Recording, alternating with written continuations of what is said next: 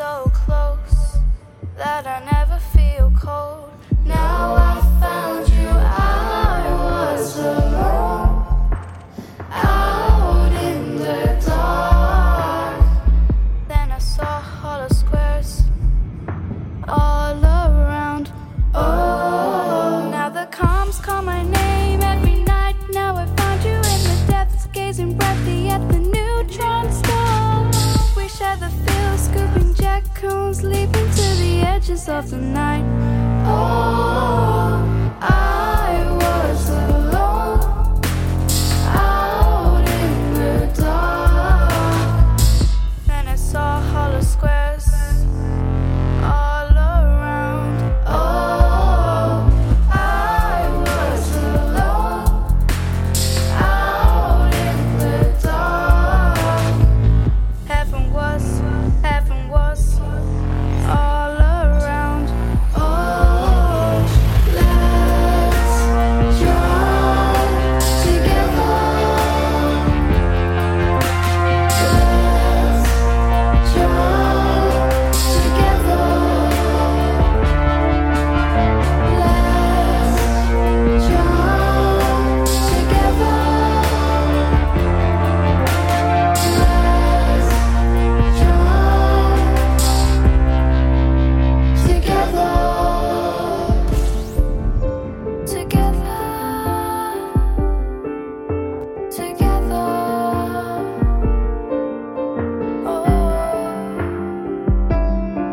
See the drives blink. Oh, everyone's a soul on a new path, on a brave line. Feel the engines roll. Let's engage it all. Feel the new ride as we all intertwine. Let's jump together.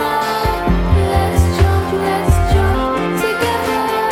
Let's jump together. Let's jump together. Let's jump together. Let's jump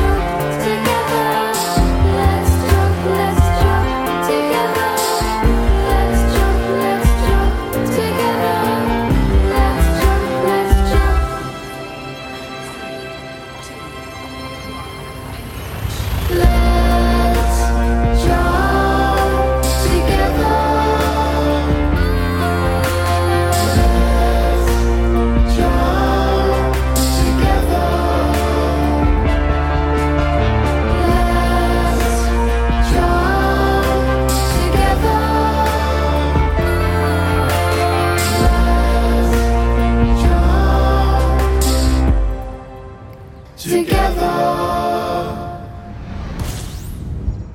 Hello, everyone, and welcome to Elite Week, episode number 70.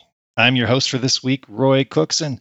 Kaizen graciously offered for me to host this week's special Odyssey Alpha episode, and I accepted, so thank you, Kai, for that. Of course, Kai is here and will be my co-host, executive officer tonight. So, Kai, say hi to our lovely audience. Hello, everybody. I'm going to just crack this one open and we'll keep the party rolling. And as always, our chief technical officer is Tweaked74. Say hi, Tweaked. Hello, everybody. If you can't tell, I'm yelling real loud through the window. Hey, guys, I'm in the ship. You're forgetting me. I'm in the ship. Let me out. And our engineer for this evening and also our on-air producer is Control Don. Say hi, Control. Hey, hello, everyone. Hope you're having a great evening. And we have a very special guest this evening, the galaxy's most intrepid investigator, Commander Spatula. Say hi, Spatula. Good evening, and hope you're enjoying the Odyssey. All right. As our YouTube and Twitch viewers just saw, we started the show out a little different tonight with an homage to everyone's newest favorite taxi company, Apex, where we showed a sneak peek at our vision of some of the things we think could make that long ride a little more interesting. The eagle-eyed will also have noticed a nod to our fellow podcast and streamers in that reenactment. To our podcast listeners, I'd like to take a moment to point out that because this show is live on Friday nights, we have the opportunity to interact with our audience in real time and share cool videos and graphics with them that are relevant to the topics being discussed. So to anyone listening to us on the podcast, if that sounds interesting to you, please consider joining us live on Fridays. The cover art for this episode we're calling Jump. From Unknown Artist. The intro song was Let's Jump Together by Tokoso, and our outro song will be Here Comes the Sun by Dodie. Our graphics producer for the show is Swordsmith, our exec producer is Wolf Dragon, and of course, our podcast editor and sound effects genius is Monahive. We've got a great show lined up for you tonight. We've got an in-depth analysis of the first week of Odyssey Alpha and how it lines up with the Phase 1 roadmap. What did FDev deliver on? What needs work? And what do we have to look forward to? On top of that, we'll hit the top developments in Galnet, the community goals, turning the wheel, and we've also got a brand new episode of Roy Stories for you. So stay tuned. If you're listening to us on the podcast and would like to see the live show and visuals, check us out on YouTube at youtube.com/Elite Week and on Twitch at twitch.tv/Elite Week. If you're watching us on YouTube or Twitch and would like to know how to catch us on our podcast, check out anchor.fm/Elite Week. For sending us your thoughts by email, you can reach us at eliteweek3306@gmail.com. Our very active and growing Elite Week Discord can be found at tinyurl.com/Elite Week Discord, where you can check out or contribute to community feedback, resources on turning the wheel, and real-time updates about Elite from a variety of content creators. In addition to the Discord community feedback channel, feel free to write in our YouTube comments anything about the topic of the week, as well as anything else you'd like to share. We'd love to hear from you. Also, if you're enjoying the show on YouTube, please make sure to like and subscribe and click on the bell. It really helps us out. On Twitch, a follow would be much appreciated. If you're on Twitter, feel free to follow at EliteWeek3306 for news and information about Elite Dangerous and cool sci-fi and space news. We record live on YouTube every Friday night at 8 p.m. Eastern Time. That's 1 a.m. UTC, so come and join in on the fun. If you're listening to us on the podcast, please make sure to rate and review us on iTunes, Google Podcasts, Spotify, or whatever platform you use. And let us know if there's a format you want us to look into. We don't do Patreon, so save your money and just tell your friends about the show. Okay, we've got a lot to get to, so let's jump right in. We're going to start with our interview with our guest, Commander Spatula. So Spatula, some of the more cultured members of our audience might remember your investigative exploits from such cases as the case of the Californian Conspiracy, the Book of the Thargoids, and Elite Dangus Dying in the 80s, parts 1 through 3. But since Elite Dangerous has been attracting many new players of late, perhaps for them you could give a bit of an introduction to who you are and the kind of stories you like to create. Who told you about those cases? Those were top secret. No one's supposed to know. Has no one been leaking my gal tube again? Yeah, you were broadcasting those. Oh no! Oh no! My life is over. No, I guess what you could say is that it's my whole shtick is that it's a comedic, absurdist space detective extravaganza, exploring the vastness of the cosmos and all that wonderful gooey things that are in it. Awesome. Well, it's definitely worth checking out. We've got your links in the show notes for everyone to go check those out. Highly recommended. We're going to have a lot of time this episode to talk about many aspects of the alpha, but briefly, Spatula, what aspect of Odyssey are you most looking forward to? Oof, I would say really in terms of the Alpha Odyssey, that moment when they finally unleashed the fact where we can be in an SRV, be in our own ship, and then go on foot. Like right now, it's neat. There's a lot of really cool stuff, but I want that full, blaze your own trail. Now you can go and create all kinds of trouble. Awesome. Well, thanks for that. I'm looking forward to hearing more of your thoughts as we go through all the different topics on the Alpha. A quick note for our audience. Spatula recently posted an Odyssey particular video, one about his first euphoric experience walking in the station, so definitely check that out. And now it's time for the Dark Wheel update. It's the Dark Wheel update.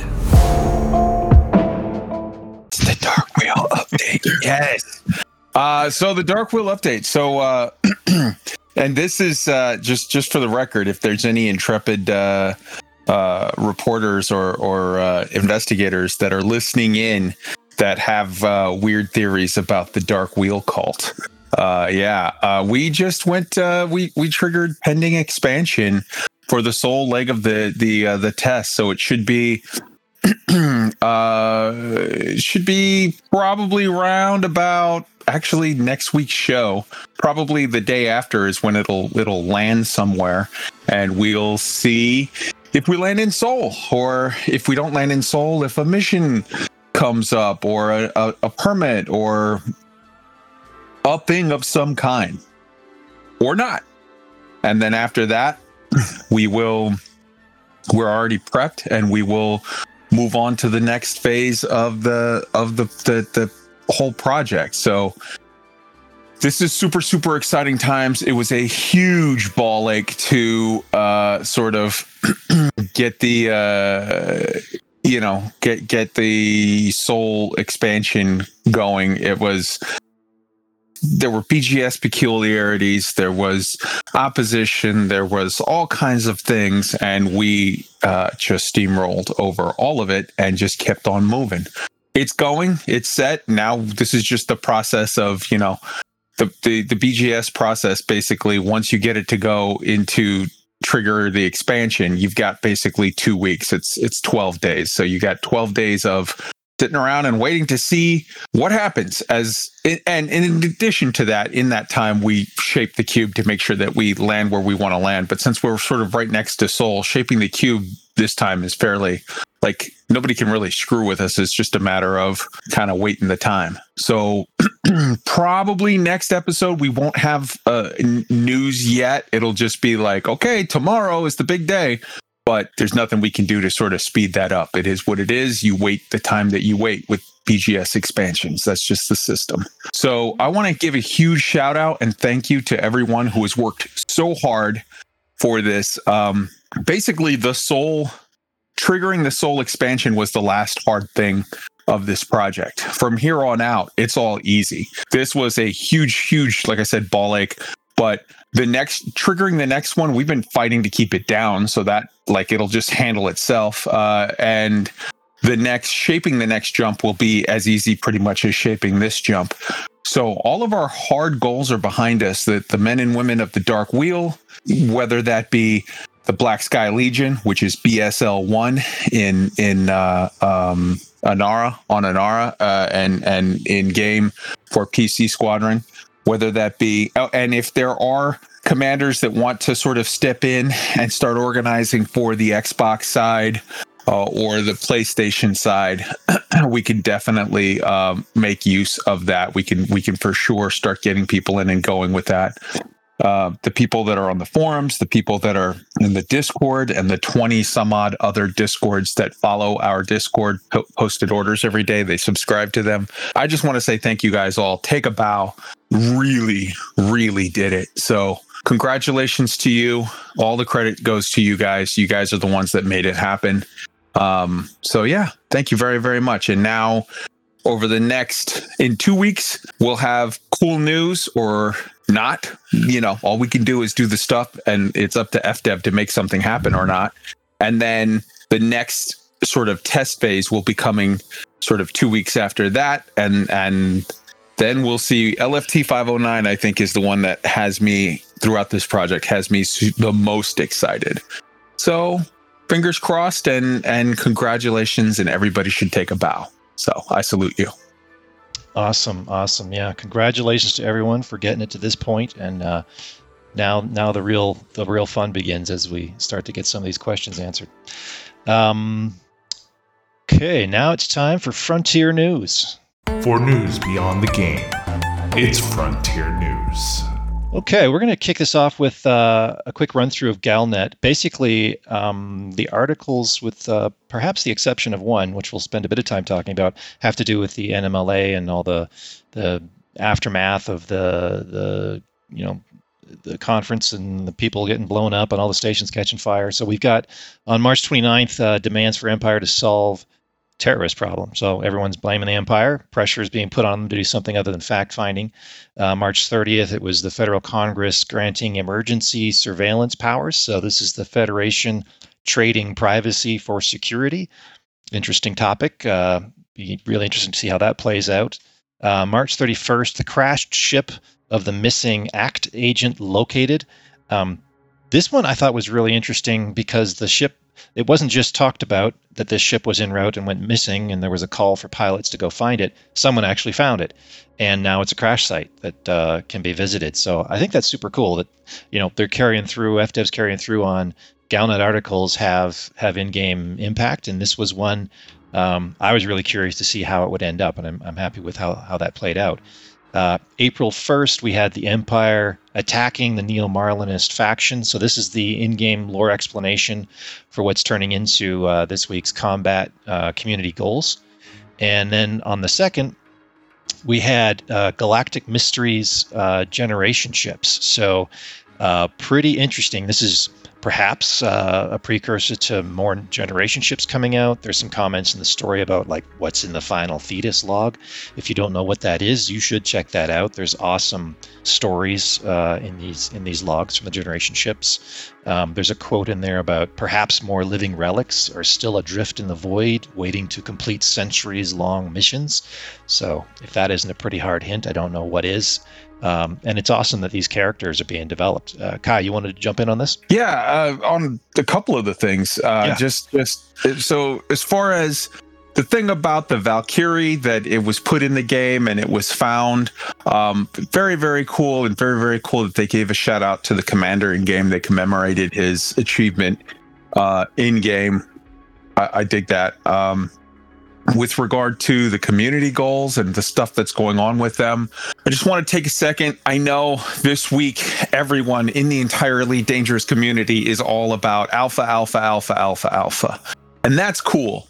We need to take a moment to acknowledge the fact that there's a lot of players, whether we're talking about PC players who just haven't bought the whatever Odyssey Alpha Deluxe pack, console players who never got the chance to get in on all this alpha bullshit. It's important for Frontier to sort of not shortchange that community. Not yes, I get it. There's a lot of excitement about alpha, and I'm part of that hype. But it's important that Frontier sort of take steps to make the galaxy cool and interesting for those people that have been a little shortchanged by this process, in that they were supposed to be in this with us this week, and they're not.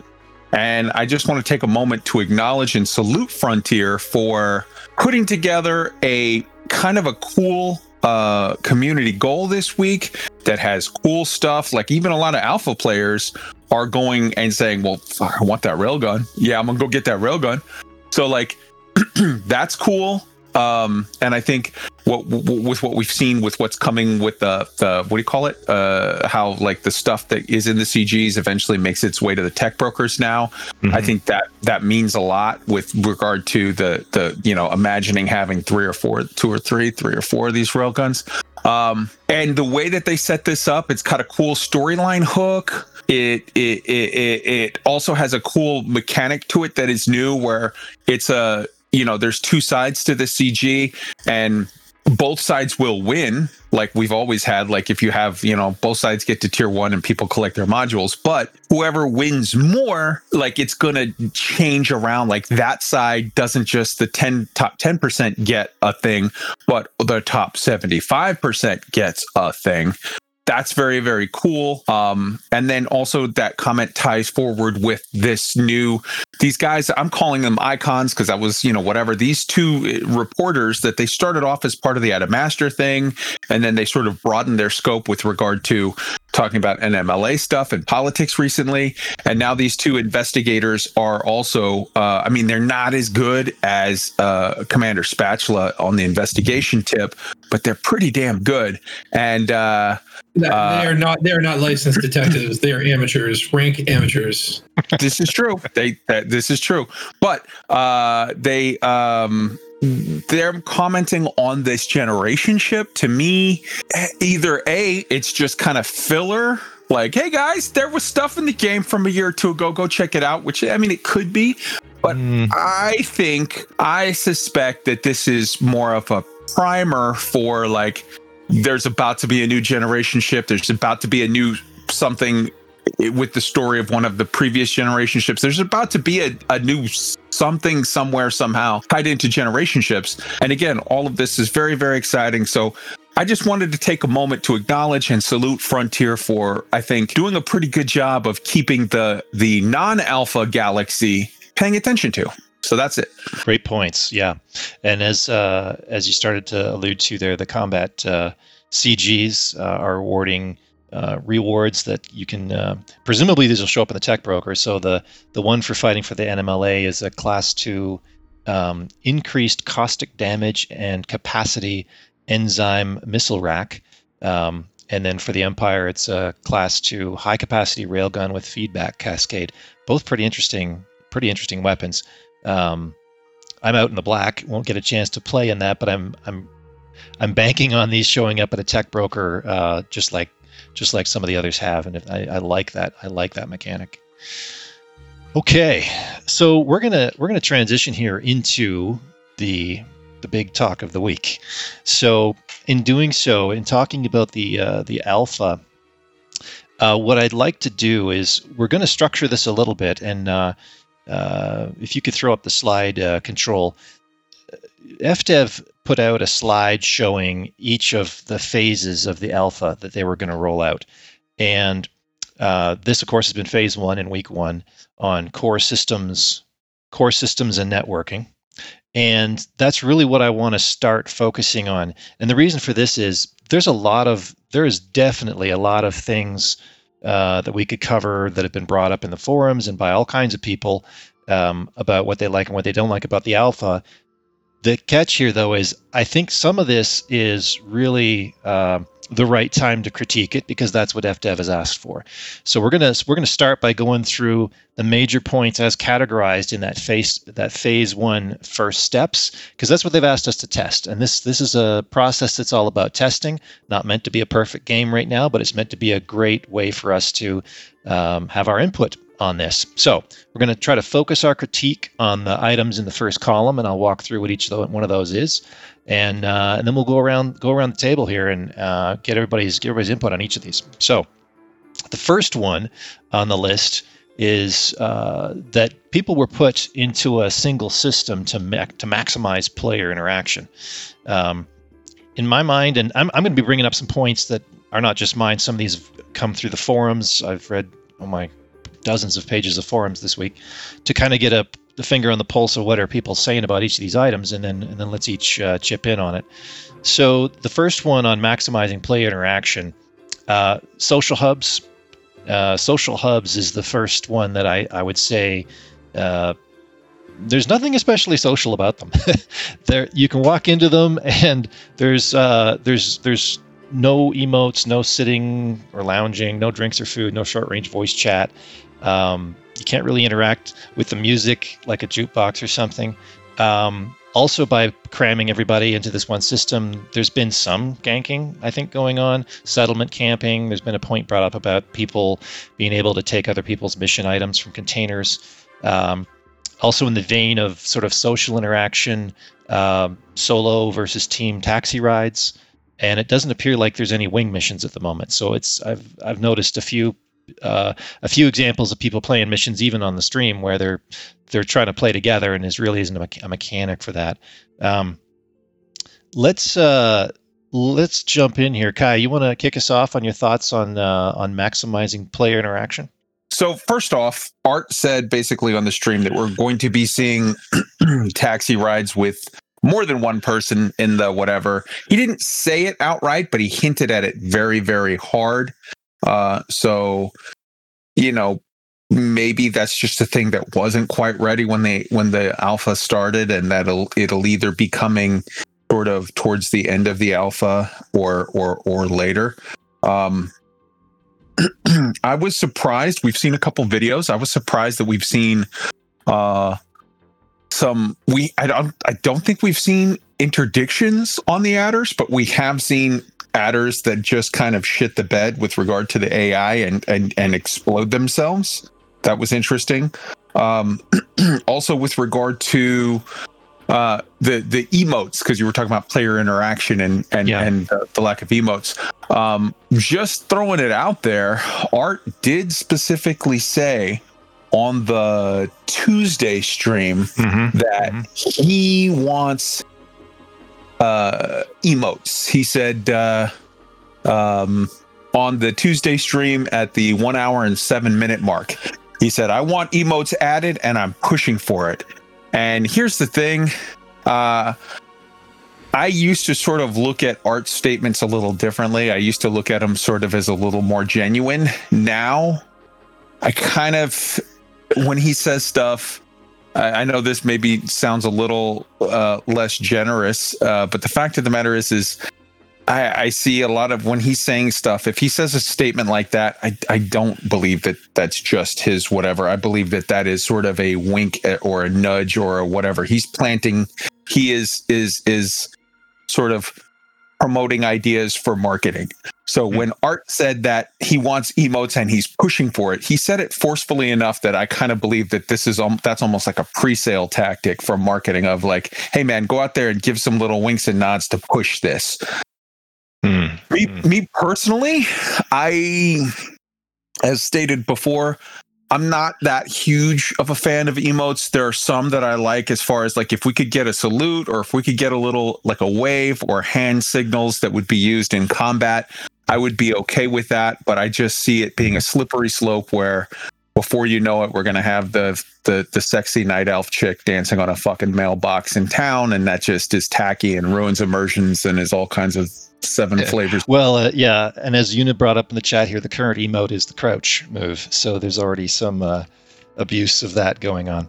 Correct. We have two emotes. We have two things that you can do in stations now, which are the sprint and the crouch. And yes, everyone is using the crouch, and everybody's T-posing or whatever.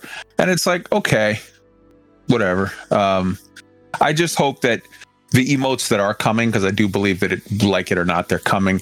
I hope that they keep them classy, and I hope that they don't take it to the Fortnite dance level. Yeah. Spatula, you filmed a segment in the station, and I think you were using the limited functionality to its most. What are your thoughts on the social hub aspect of the game so far? So yeah, I was going to chime in on emotes there in the sense that like I'm like, what are you millennials? Like you just talking emojis? What happened to words? Sentences? But I do feel that the UI for chat when you're walking around is not there or limited. Like at least in the ship, you had that little dedicated spot for it. And when you're walking around, I'm like, what, you got to go into your second PDA wheel and go over here, and then it brings up this like weird window that doesn't even have a close button. I'm like, what are we doing here? I mean, like I can understand gestures being somewhat there. I'm like, I'm happy with the fact that your mouse, when you're going up and down, you're nodding, and when you go left to right, you're shaking your head. So you get at least some yes/no mechanics. You know, it's not like you can do like a stealth infiltration, give your buddy hand signals, but maybe in a future VR edition. But yeah, I do feel like maybe the maximizing player interaction doesn't mean what we all think it means. That maybe it's just like we just want the servers to get together into the room and ping each other. You know, we just want warm bodies touching. That's all. We don't want you to talk to each other or enjoy playing together or finish a mission together or because it doesn't. They just want warm bodies. Just put the warm bodies in there. Let them touch each other, and we will measure all of their interactions like some weird, twisted, perverted scientist. That's what Frontier is. I tell you. Tweaked, you had a point about chat. Yeah, to me, I'm actually stunned that this isn't already a thing in the alpha, where when Roy, when you're in the station and you walk by Kai, if you're not in a party or something together, like a chat party, then if you got headsets on, you would hear each other talk. That's the way a lot of games work it. If you come in within a certain area of proximity, you can hear each other talking. It's a way to interact with people and say, hey, you want to help me on this mission? You want to ride down there? You want to do this? You want to do that? I'm stunned that's not a thing already. I want to hear the guy snoring by the spawn point.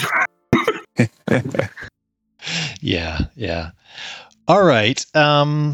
let's have a look at the next one, which was the Remlock Maverick scavenger suit.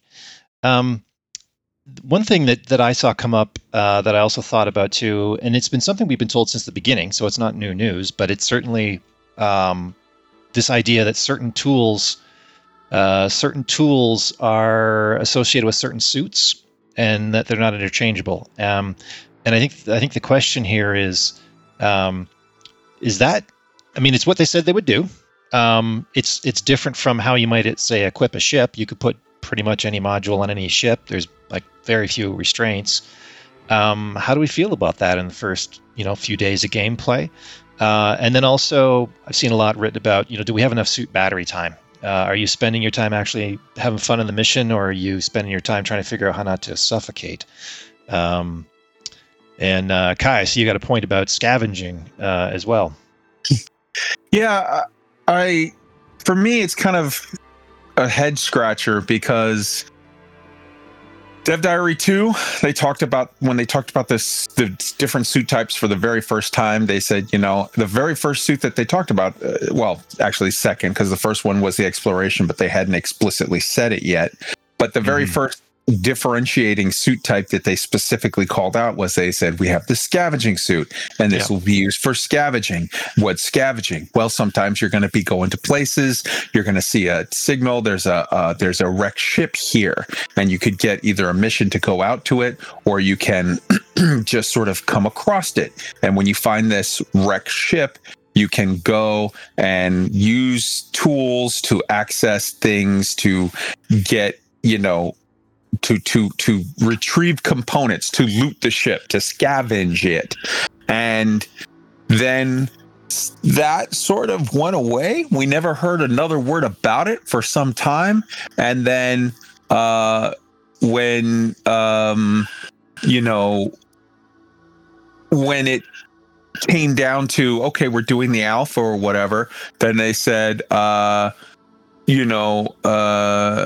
okay, well, we're going to do salvaging, which is different than scavenging. Salvaging is you go to a settlement and you loot shit and you bring it back. It's a fetch mission, basically. So I kind of am wondering, like, hey guys, was that gutted? Was that removed from this? Is that a thing we shouldn't be looking for? Or is that, oh no, that's going to come in phase 3 or phase 4? Because if you look, we got our little card up on the screen. That's not listed anywhere.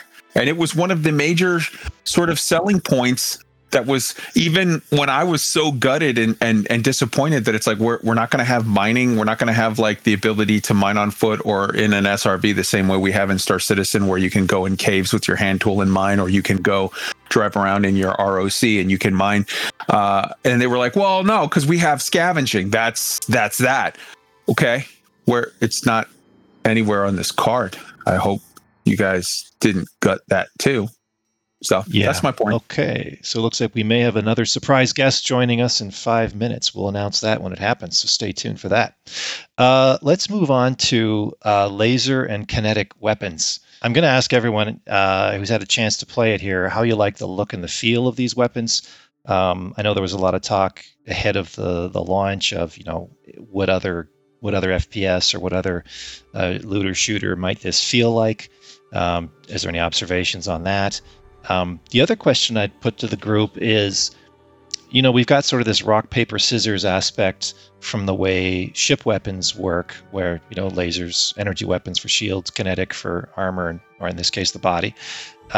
Is that sort of mechanism too extreme a mechanic for this FPS or not? Is it worth it? Is it still fun? So that's the question on laser kinetic weapons. Spatula, would you like to go first? Yeah, I being the weapons expert and all. Well, I'll say this is my attempts to do missions in the alpha have not been so successful, and I just managed to buy my first primary weapon just yesterday, and did get one chance to kind of go to a base and cause some mayhem. And I think that probably a lot of the balancing is just not there because it's an alpha. from when I saw the videos, I didn't think I was going to like the gunplay or the feel of it. But then actually playing it, I'm like, okay, this actually works pretty well. So I was pleasantly surprised by, I didn't think it would be very good, and it's okay. That needs balance. Okay. Kai, you've had some extensive experience with it. What's your thoughts? Again, I'm not a huge FPS guy. I'm not a fan of the idea of having to, like, my big laser rifle that's super, super awesome and is the, primary weapon, absolutely nothing to armor, and you absolutely have to swap. I'm not a fan of the fact that my top kinetic rifle does absolutely nothing to shields and you have to swap. I that's just, to me, like, you don't really get that mostly in games. So I'm not too much of a fan of it. I know that's a big contentious thing that a lot of FPS players has said, well, this kind of sucks. And some people have defended it and said, oh, this is an interesting, neat way to go with it. So I think it's one of those, like, personal taste things. Your mileage may vary. Obviously, the AI right now is tuned way too hard. Frontier is aware of this. And they are, like, they've even said on multiple streams, like, oh, yeah, we'll be adjusting this down a lot soon. So it's an alpha, be alpha. There's things to like, there's things to hate, whatever. Hey, Sue, welcome aboard. Hello. Hey, Souverine. Glad you could join us. We were just walking through some of the topics here in the Odyssey Alpha analysis. We were just, if you want to jump in, I was asking the group what they thought about the laser and kinetic weapons, if they like the look and feel, and maybe more in particular, if we think, although it's perfectly valid with spaceships, this mechanism of you need the laser for the shield and the kinetic for the, once you've taken down the shield, is that a mechanic that ultimately we think is going to be fun, even though it's exactly as advertised? Any thoughts on either of those? Yeah. I don't play enough FPS games to. I wouldn't call myself an expert by any means. I've played quite a few of the classic ones, but not a lot of competitive FPS. I think the hard counter idea works really well in games. I really like the rock paper scissors approach. I don't know how well it will work for Elite, given that most players.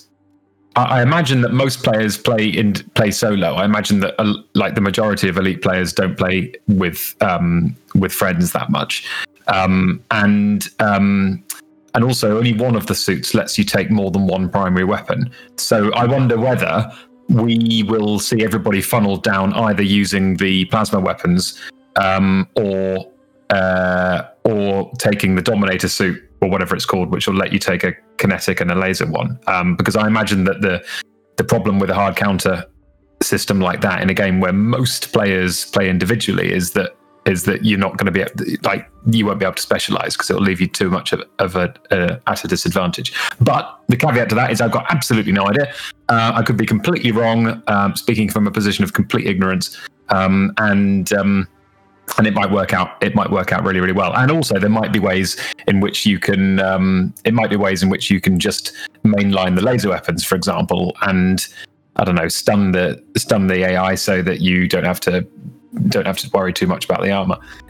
With regard to your first point about the look and feel of them, I really like some of the weapons, but the lasers, I feel like the laser weapons all look a bit like pool toys. Like they're too colourful, too big, particularly the assault rifle. Like it just looks like something you put in a cocktail. It doesn't look like something that kills people. Do you know what I mean? Not scary enough. Yeah. Yeah, precisely that. Yeah. Huh. Oh no, they look like hair tools. They look like hair straighteners. You're right. They do. So we're going to see more of this next week when the focus is on combat, and I guess we'll see how the balance works out. For me, the jury's out on whether it's going to be fun to have things so locked into you have to use this suit to carry two weapons, or you have to always use a laser to take down shields. It seems like that's going to maybe constrain just the diversity of ways you can do a combat mission. But I'm going to kind of reserve my judgment on that to to figure out where that is as we see more details on that next week, especially as we get into more mass combat with things like the frontline solutions. Yeah. Control, you had a point about the weapons. Did you want to jump in on that? Yeah, just short. I played alpha for a while now, as all other guys and girls, and I had trouble like killing people. And that disturbed me because I'm usually good at that, and I'm playing a lot of FPS games and doing that, but they didn't do any fucking damage. And today, when I was on a shitter, or I looked down to Earth astronomy video, and hey, he did something I hadn't done. He switched weapons, and he had a laser weapon, and exactly the same thing I had. Shot the guy, it ran out of ammo. He switched weapon with a small pistol, and he actually killed a guy, and I was just amazed. So yeah, try to switch weapons. That might be the thing. That's all I have to say. And it was kind of, I just, what the fuck? Why didn't I do that? It does seem a little underwhelming. Yeah. Tweaked, you had a point. Oh, sorry. You something else, Control? No, I meant that. Okay. All right. Tweaked. Yeah, obviously not being able to play the alpha, I'm going off from what I'm seeing on all these different streams. And to me, they look pretty decent. The sound is pretty good. But what I'm noticing on stream is even like the scientists that people are killing that I'm assuming aren't wearing any armor, and you can't kill them with your laser. What's up with that? That doesn't make any sense at all to me. Well, I think I think there's a few things going on here. They've got beginner weapons, overpowered AI, and a subset of all the weapons we're going to eventually have. So it's probably the wrong corner of the operating envelope to really get a good feel for things, unfortunately. Maybe that'll be expanded next week. Now I'd like to talk about the topic that's been dominating like 80% of the forum chat. And of course, you might guess it's Apex Interstellar. I feel like this is almost like from the Fleet Carrier beta, when all everyone could talk about in the first half of that was the operating cost issue. It's so dominating the feedback. Definitely needs to be talked about, but I think it's so dominating the feedback that it's overshadowing probably 15 other things that maybe we'll see more about when finally the Apex thing dies down a bit. But do we think that travel time is really going to be an issue outside of alpha? That's the real question. I've seen, just from reading through feedback, there's kind of like two buckets of people. One is the folks that I'd call space sim enthusiasts, purists, and then there's others that are really much more in the first-person shooter camp. And if it is an issue, is there any way to speed this up that doesn't create a BGS problem? And then finally, if we can't speed it up, what are some things we could do in the taxi? And this is where maybe you could show that slide again from our little preview video we did at the launch. Tweaked, let's start with you. I hate that everybody is complaining about this. I really do. I mean, granted, FDev really did themselves no favors by picking this system where you're traveling 150,000 light seconds to get to most of these missions. That being said, if you fly yourself there, what are you doing? You're pointing to your destination and you're flying in Super Cruise. And generally speaking, you're just sitting there. You might be going through your menus, you might be doing all that different stuff, but you're still just sitting there, and it takes just as long to fly yourself there as it does sitting in a taxi. The problem is, if you shorten the time it takes in the taxi, then how do you do that in lore? How do you justify that these Apex adders are faster than my Crate Mark II or my Crate Phantom or my adder, if so be it, whatever ship you want to name? How do you make that justified in lore? And secondly, and you touched on it real quickly, if they shorten this down, whether it be click a button and you're there instantly, which would be the awful, worst way to do it, or they shorten the duration, you're going to have people gaming it for the BGS purposes. If I can take a taxi and get to that station faster than I can fly there, then if I'm running missions to try to move influence and I'm up against somebody else who's trying to move influence the other way, then guess what I have to do? I have to take that taxi to take the shorter ride. And I think that would be game breaking in a lot of different ways. Mm-hmm. Okay. Kai, you're up next.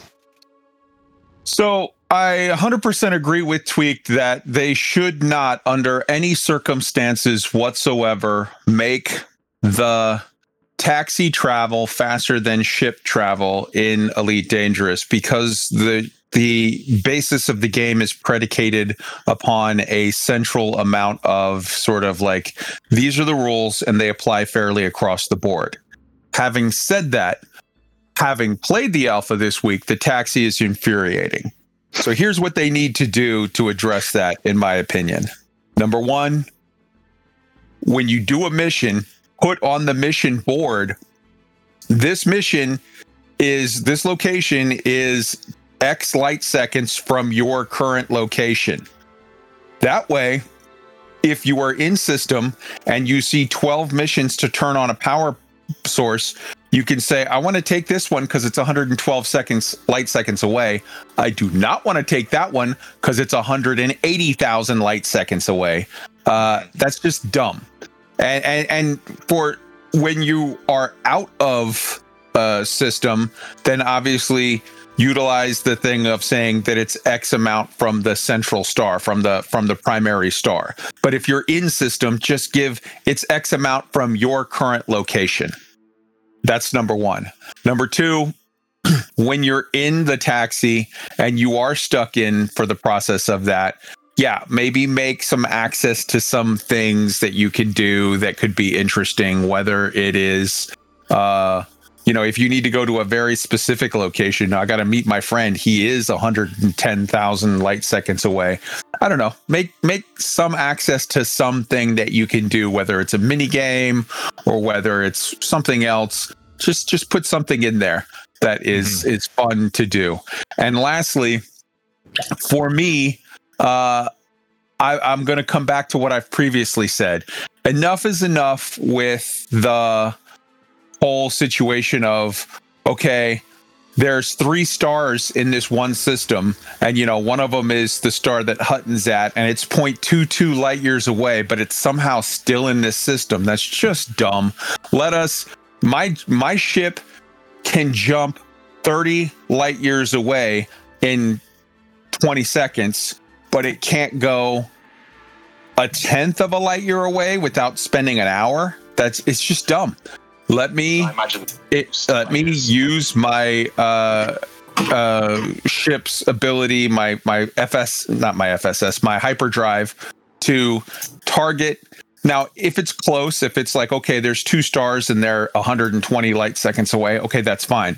But I would say anything over, say, 50,000 light seconds. If it's over 50,000 light seconds away, make it to where, okay, now I can target that with my hyperdrive and I can hyper jump to that just the same way as I can hyper jump to something that's 10 times or 100 times farther away.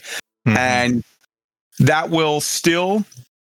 I'm not in favor of getting rid of Super Cruise time, because I feel like it's important to the game. It's important to the sort of realism. I don't want it to be that you just point to any location and you're instantly there. But enough is enough. And if you get to a position where you're spending 40 minutes sitting AFK, whether you're flying or whether you're a taxi passenger, it's just bad gameplay.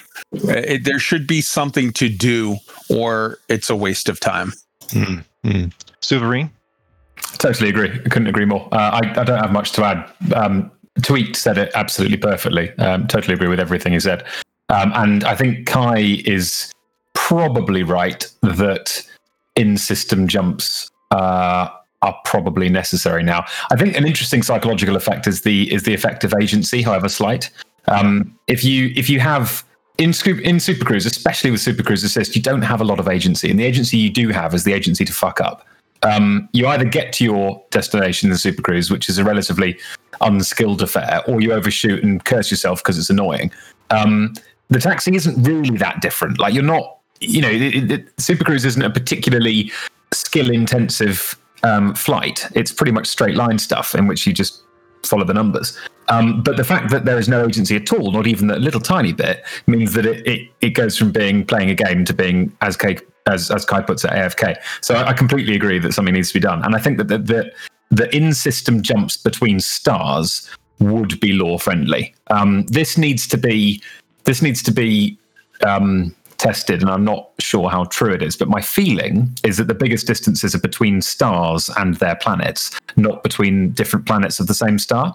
So, for example, if you had a binary system, an in-system jump between the two stars would eradicate most of the travel, and even a star to its furthest planet would be much less of a distance than the distance between two quite distant binary stars in a binary system, if that makes sense. Yep. So, assuming that's true, and I think it is, but it needs checking, then simply adding the ability to jump between stars in the same system would upset Elite's lore relatively little, I think, and solve the biggest part of this problem. You would still have trips of 5 to 10 minutes regularly, maybe 12 on the outside, but it would eliminate those trips of an hour and a half. Yeah. And what do they add, really? I mean, I think you've hit it with agency. It's such a big difference feeling like you're strapped in the chair versus you've got things to do and you're flying the ship, and it's just a different feel to it. Yeah. Spatula, you had something? Yeah, so these so-called taxis, or if that's truly what they are, I have observed that they aren't affected by the gravity of planets. So normally when you go by a planet that's gravity kind of slows you down, I've seen the taxis just go through straight like they just don't even exist at all. That said, I'm happy with the taxi speeds. In fact, I love the taxis. I love sitting in the taxi with the extra chairs, and then they give you the little, hey, we're almost at the place. We're going to drop you off now. Like, it's great. It's basically just an extended docking computer that does everything, right? The long distances, what puzzles me, though, is that this is the world's first look at Odyssey, right? Like, we're doing the alpha. Yes, it's mostly about technical testing, but this is like the first experience, the first exposure, the first streams, the first videos. And let me put it this way, 75% of my time playing the alpha has been sitting in a taxi because the system that they picked has that attribute. And so I wonder if they did that intentionally for the data.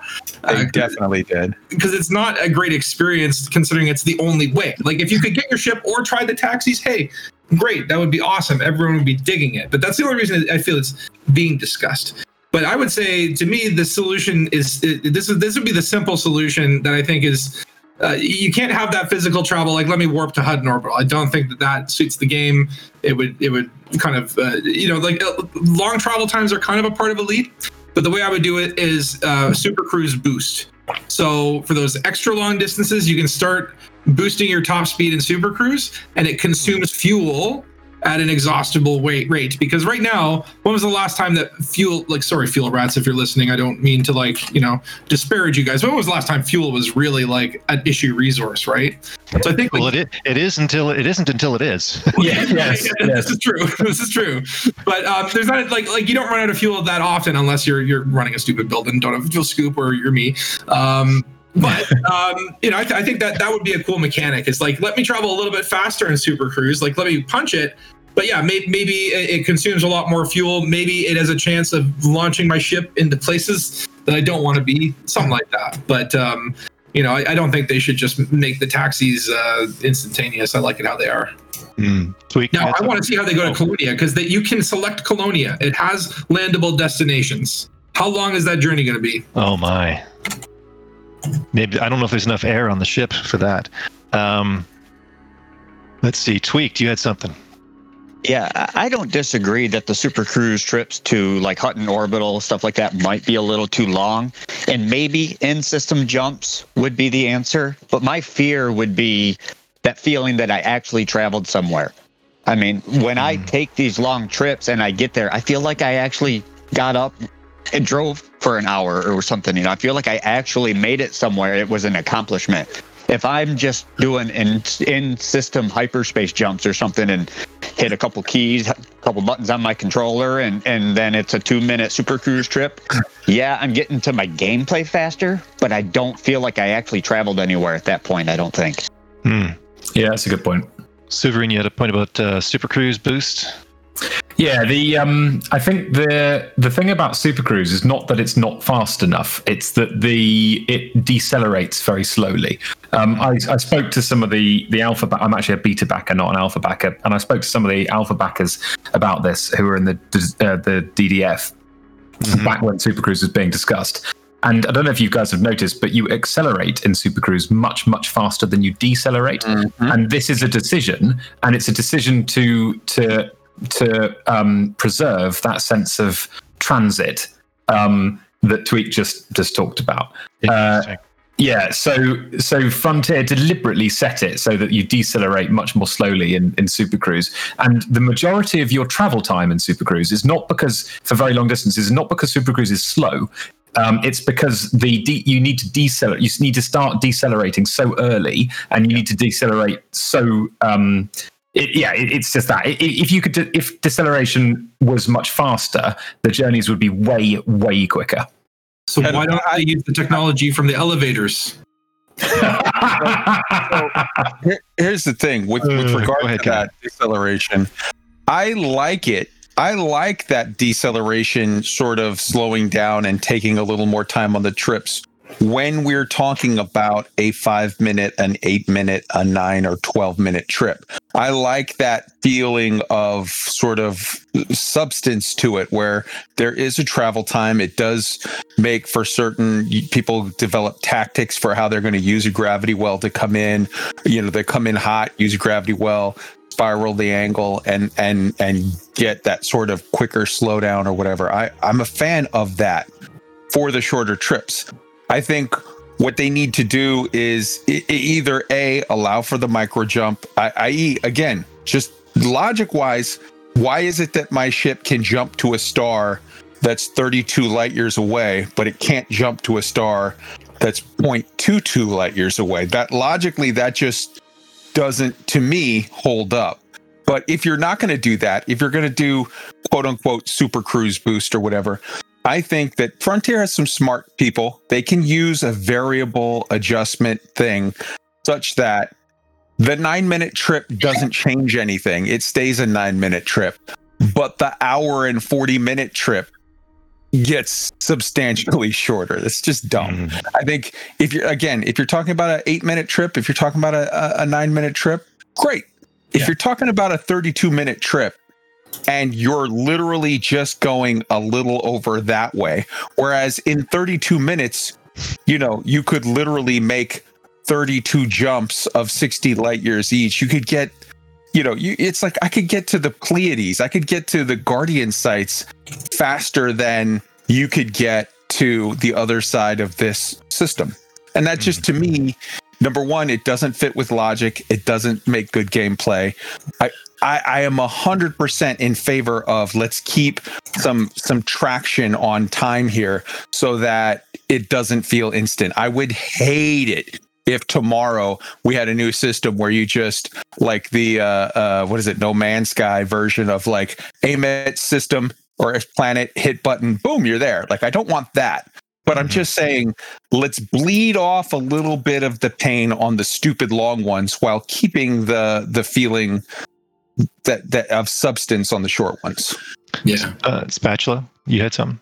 Oh yeah. Well, I was actually, this might be a little on top. It's on the topic of transit, but I did want to talk about the elevators in the station because the instantaneous elevators that you just immediately arrive. Would it be? Am I insane? Am I completely off my crocker to want them to put a bit of artificial lag on the elevators? Well, yeah, you're referring to the displacement anti-entropic traversal chamber that was featured in a recent SAG-I video, which, by the way, we've linked to in the show notes. It does feel a little unnatural, for sure. One thing I wanted to, and just to maybe put a twist on the end of this topic, I've just been thinking, what audience are they trying to appease here? Like, and this goes back to how I saw a lot of a lot of bifurcation in the forum comments, where if I was to sort of extrapolate from that, people who are, let's say, the spaceship purists, first of all, Apex, I mean, aside from whatever they might do for Colonia, Apex is primarily going to be in the bubble. And if you've got your own ship, you're not using it. You're already, you've already got 15 ships. You're doing your thing. There's no real reason for you to use Apex. The other category is the FPS. I don't know if that's going to become a sort of a faction within the game. I don't mean a faction programmed in the game. I mean like a group of our audience who primarily plays FPS, because FDev keeps kind of throwing out there this idea that there may be people that, I guess, get so enamored with the Odyssey on foot experience that they elect to play the majority of the time in that mode and don't have a ship, and therefore they'd be like a major customer for Apex taxis. And in that case, their motives, I'm assuming, are very different. Like if they're trying to get back and forth to a battle or run through a bunch of missions, I don't know that they care about the feeling of having gone somewhere. Any thoughts on that? Anyone want to jump in on that idea? I'll just say, like, I did, in the alpha, I would pick the wrong mission. Oh boy, well, whatever. Let me send out a taxi. Okay, it's going to be 10 minutes. I would literally make a sandwich, go outside, sit on the balcony, enjoy the sunshine. I'm doing all these things. I'm being a really productive human being, but I'm not really playing a game. And I was like, and then you get to the station and then someone kills you and then you have to do it all over again because you picked the wrong mission again. And eventually I just started picking all the missions and just not picking the far away ones. I just like to me, it's such an unenjoyable experience that I'm just to me, it's so bizarre that they just led with this of we're going to force everyone to take taxis. Have everyone start in a combat zone, or, you know what I mean? But to make the taxis mandatory, I think has been a little bit weird. Okay. So let's round this out. I think, Suverine, did you have one more thing to say on this topic? The taxis, Frontier have. I like the fact that they are designing Odyssey so that you can play without spaceships. This goes back to the Kickstarter, and Elite Dangerous was envisaged as not just a space sim, but the initial 1.0 release was designed as a space sim, but the long-term vision of the game was a science fiction universe you can live in, not just a space sim. And that means that there are several ramifications of that. One of them is that the experience needs to exist outside of being in a spaceship. So I think the way that I think they designed Apex, A, because they could. It was relatively simple to do it within the game's architecture, and B, because it supports that idea that Elite Dangerous as an experience is a science fiction universe that you can live in, not just a space sim. So I like and support that it's there. I think realistically, I don't think there is going to be any subsection who use it for everything. Because I think it'll just be a little bit of lubrication to get new players into where they want to be before they've bought the spaceship they want, and that's all people will use it as. They'll use it as a little bit of crutch for the first few hours, and that's fine. I foresee a use case that I will have with it, which is I have a ship parked in the Pleiades that's my Thargoid hunting ship, and I don't want to, I'll just take a taxi there and then use that ship or whatever. Like certain times where you got to get from A to B and you don't want to be dragging ships around because you got to fetch something and bring it back or whatever. Mm-hmm. Mm-hmm. Okay. I think, let's see. Tweak, did you have something quick? I'm trying to look through here to see if anybody had any last comments on this.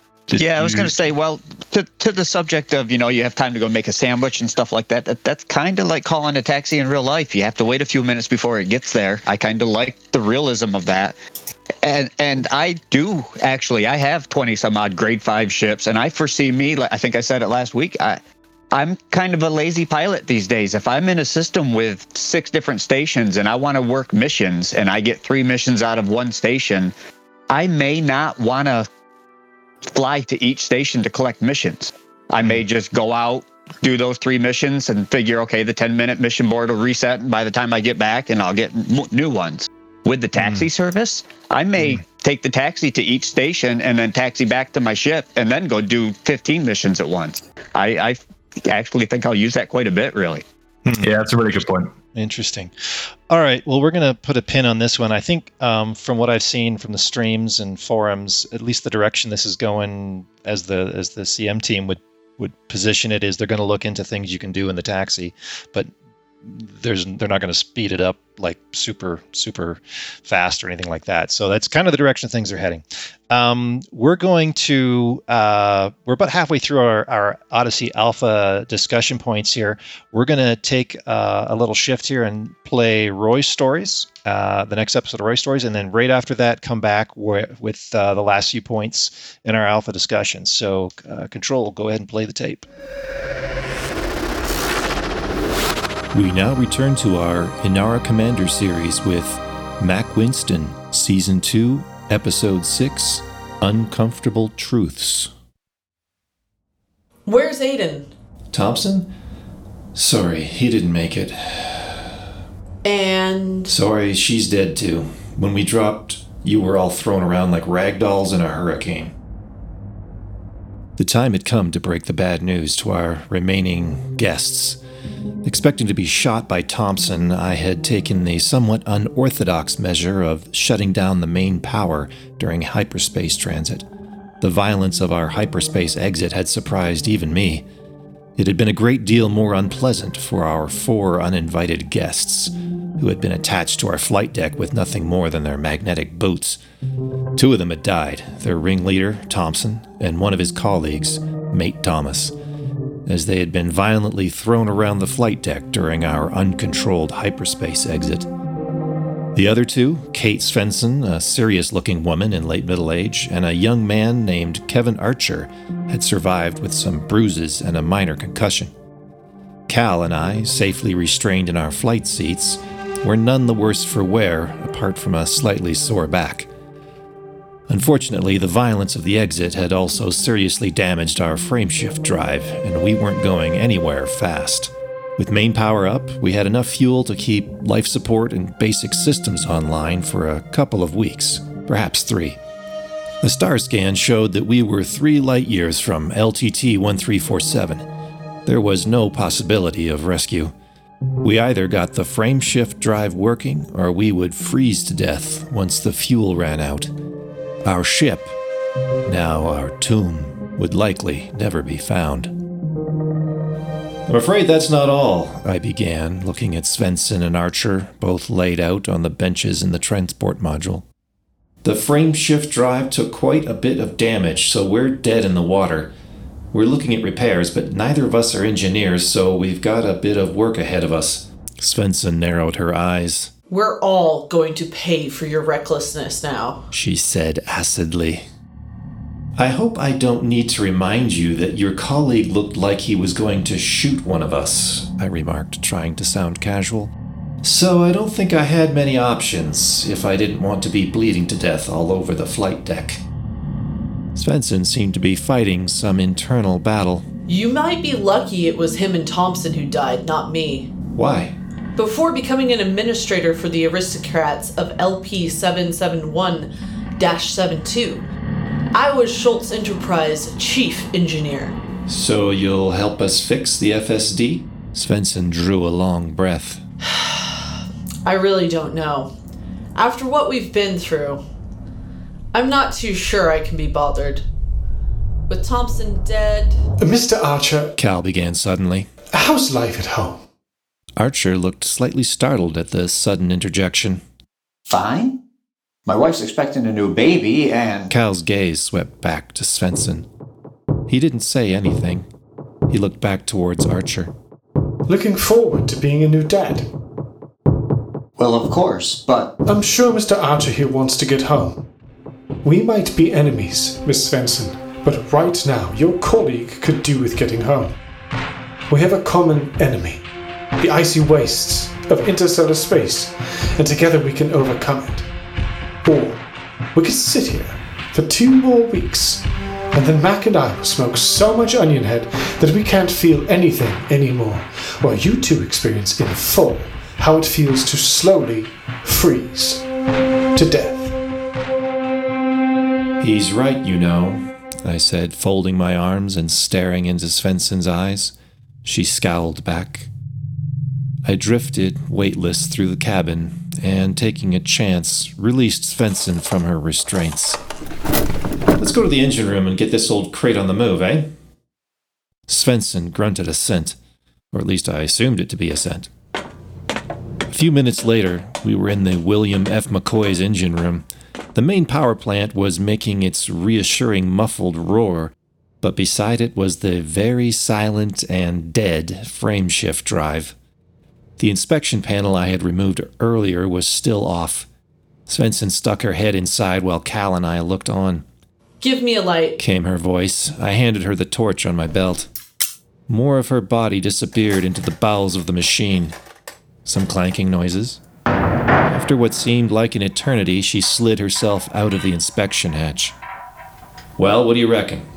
We can weld the coolant jacket. Got a welder? Yeah, our tool cubicle is pretty well equipped. The bigger problem is the stellar radar. It's distorted.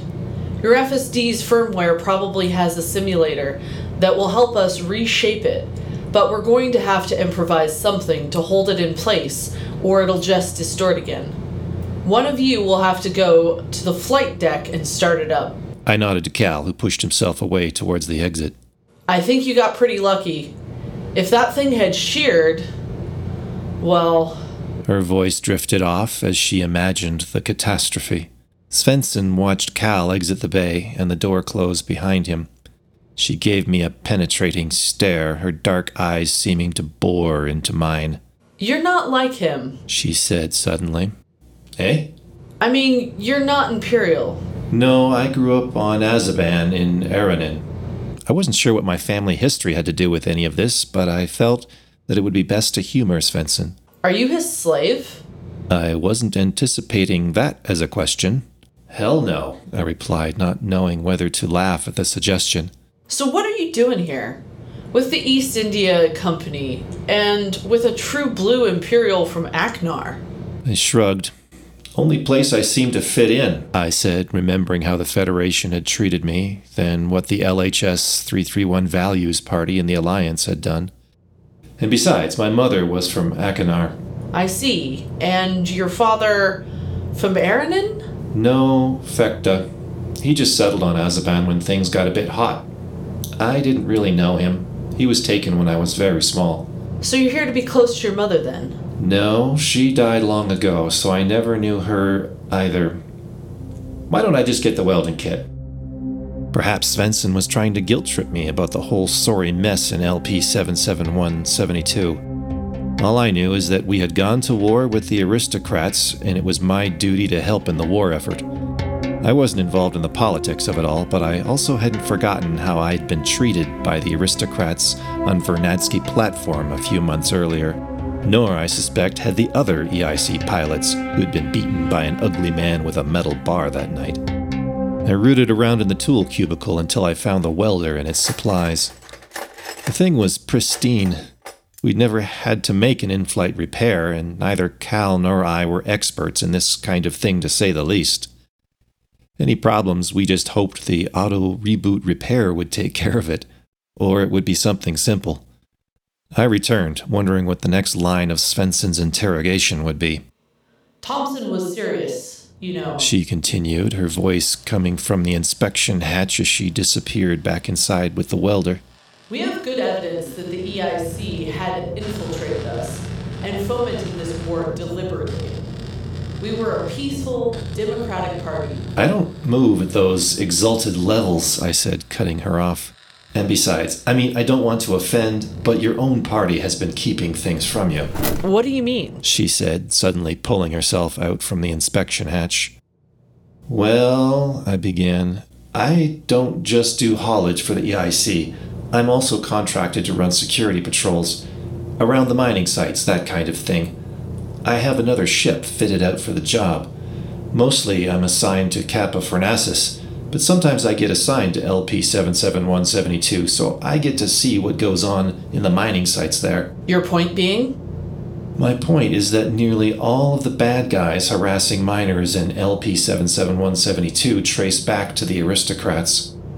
Sure, there's the odd EIC pilot turned bad there too, but nearly every single criminal in those res sites has been one of your guys. which doesn't strike me as either peaceful nor democratic. We can't control everyone. No, sure. But the scale of the problem was such that these guys had official backing. It wasn't just a few random bad guys associated with the aristocrats. Ever been to Vernadsky Platform? Schultz was my home. Well, I have. I did nothing more than turn in there for a night, buying some space in the hostel on the platform, when one of your guys comes along and beats me with an iron bar. I wasn't the only one either. The whole place was a den of criminality. This never went on at Schultz. Maybe not, but to paint the aristocrats as a peaceful democratic party, complete with rainbow farting unicorns, is quite a long way from the truth. And to call the EIC the bad guys when we defended you against the Federation just 4 months ago perhaps says that we might not be the villains you're accusing us of being. Svensson was silenced. I was hoping she wasn't reconsidering fixing the drive. Look, let's not dwell on this now. We've got a job to do, and as Cal said before we started, we have a common enemy right now, and we've got to work together. You can go back to hating us when you safely arrive in LTT 1349. I'd also suggest you forget any ideas of some sort of whistleblowing or complaints of some kind of conspiracy. We get home, we go our separate ways, Archer gets to see his new baby, and we all just live happily ever after. A good plan, no? Svensson sighed and disappeared back into the hatch with the welder and set it up to make the repair. We continued to work, wordlessly, apart from the odd instruction, hold this here, no here, like this, a little bit up, down, and finally requesting Cal to start the FSD simulation so the Stellarator could be put right. I privately wondered what the East India Company had been doing behind the scenes. I rather suspected Svensson was onto something, but at the same time, I didn't think we tended to do things unprovoked. Either way, I'd probably never find out. And we're back. If you'd like to catch up on the Mac Winston series, we are publishing those in a playlist in our YouTube channel, so check that out. We're going to jump back into the Odyssey Alpha discussion with a topic that I know is near and dear to Souverine's heart, zero-G outposts and how they're treated in the Alpha.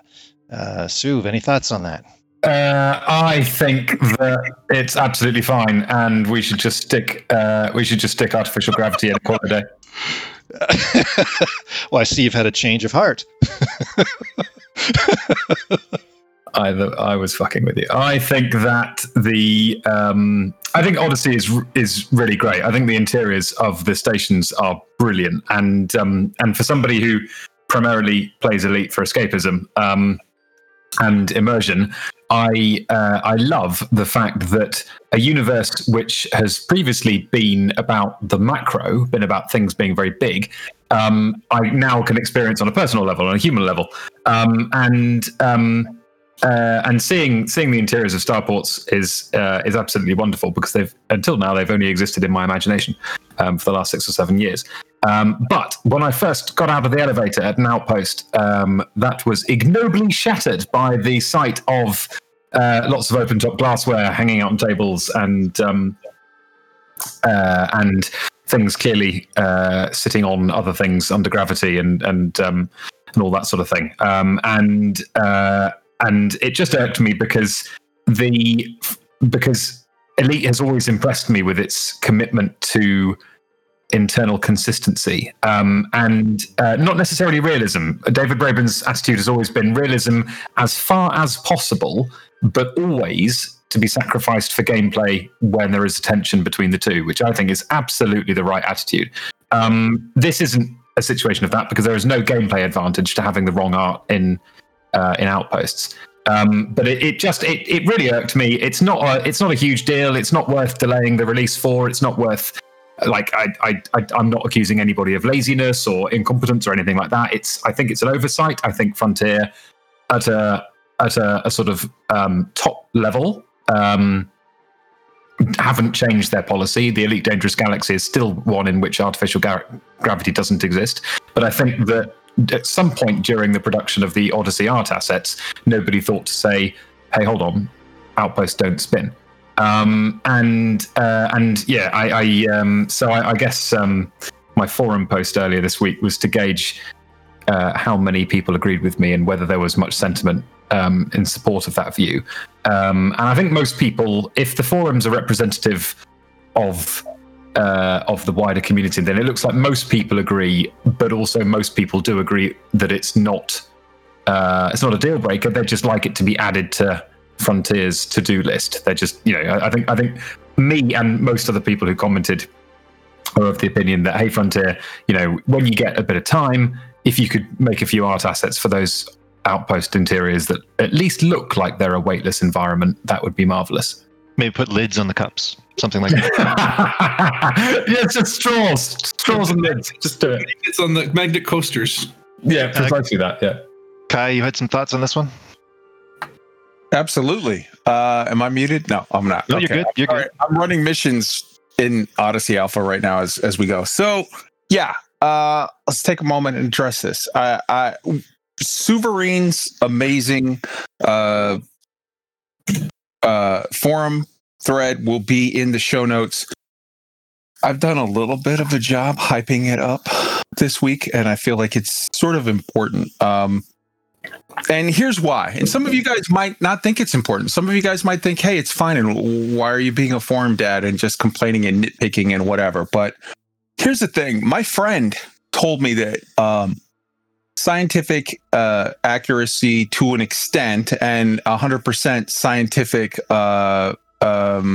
sort of consistency is important. So my friend told me that internal consistency is important, and that some sort of sci-fi just makes stuff up sometimes about, sort of making fake gravity. And my friend told me that, it's important that Elite sort of get a lot of the details right and stay consistent. And you guys might not think so, but my friend's a pretty smart cookie. And I don't want to, be rude, but my friend's smarter than you. And you guys might say, well, hey, I'm a Kickstarter backer and I've been with this game for forever. My friend's been with this longer than you. And he made a very important point that they don't want to use magic like you see in, some things, that they want to sort of go with what makes sense, what you can do with science, what you can actually make happen. And I'm not asking for, or Souverain is not asking for, hey, give us full on, let us just float. Like, we're cool with the gravity boots thing. That's cool. We just want to see some art assets that work as far as, number one, strap shit down. Number two, you put drinks in the little squeezy pouches that NASA uses or that you see on the Expanse when they're in zero-G. I would love zero gravity movement. I would love EVAs. I think that we're actually going to get those things, but I think that those things are maybe 3 or 4 years down the pike. For now, I'm not asking that Frontier delay Odyssey to get it right. I'm not asking, whatever. I think we're all adults. We can live with it being wrong for a couple months while Frontier sort of works on it. Like, we're willing to sort of go along with it for the process of okay, we just want them to acknowledge, hey, we got this bit wrong. Now, and this is not a situation of us saying out of nowhere, this isn't a Latvian approach of you suck, get it right. This is a situation of Frontier asking us. Frontier has said, hey, here is Alpha Odyssey. We want your feedback. Tell us what we got right so that we can tell our dev team, hey, you guys are awesome. This is right. And tell us what we got wrong so that we can make little changes so that we can sort of fix stuff for the good of all of the player base. And I think that if you go to the thread, which is linked in the show notes, you will see that Frontier's Souverain's forum thread is very politely worded. It's not rude. It's not, fuck you, you suck. Hey. It's not any of that bullshit. It's like, hey guys, we love your game. We love Odyssey. This one thing you got wrong, here's why you got it wrong. And here's what you could do to make it right. We appreciate everything that you're doing, and just look at this. Just look at this and acknowledge it. And if you acknowledge it and say, we've chosen to go a different way, okay. But you're asking us for input, we're giving input. That's pretty much it. And now, Control, play the clip of my friend so you can see his opinion, and play it with the sound so you can hear his opinion. Go. So, science fiction things that work. So for me, some of the early material in Star Wars was great. It was consistent. You can see this grubbiness. You see how it worked. You could see how a ladder would go up to it. I'm talking about things like X-Wing fighters, things like that. The later series of Battlestar Galactica really looked like they would work in some way. You know, they've been designed to work in a real world. Now with Elite, we have other restrictions, if you like, requirements. So we don't have artificial gravity, which I know is a sci-fi staple. But what we've tried to do is to stick with things that make sense in science. Apart from hyperspace, which you said, that's a sort of suspension of disbelief, if you like. But you don't need gravity in space. We have concepts like magnetic boots, we have space stations that rotate, that give you essentially artificial gravity, but it's artificial in a way that truly works today. It's not artificial, as in it's not possible. So with those sort of things, they create design philosophies for the ships. If you imagine a trading ship, it will probably spend a lot of its time landed either in artificial gravity inside a rotating space station, or eventually landed on the surface of a planet where it's the right way up. So it still makes sense for there to be some sort of general orientation to the ship where people walk around inside, and you need to have a concept of up. But also we design it in mind, the fact that it will spend some of its time in zero-G. So there are some interesting design philosophies that come from that, and you'll see that over the period of development. That's what my friend had to say, and I think he's a pretty smart cookie, and we should listen to him. That's it. Absolutely. And now for a completely opposite approach, Tweaked. Now for something completely different. Yeah, I don't disagree. If we're going to keep the lore as is, then yes, change it. Change the art, fix it, make it comply with the lore. That being said, and I've said this previously, I find it incredibly hard to believe that we have all of this technology in the year 3307 with hyperspace ships and amazing weapons and tech to fight the Thargoids with, but we have yet to invent artificial gravity. I think you mentioned it earlier when we're walking that fine line between science and gameplay. With Elite Dangerous, we are starting to encroach upon a time where we have many ship or station interiors. In the not too distant future, hopefully we have ship interiors. I think it would be a lot more fun gameplay if I didn't have to float around. I have no interest in EVA, personally. I would try to avoid it at all costs unless there was something about it that just surprised the hell out of me with how fun it was.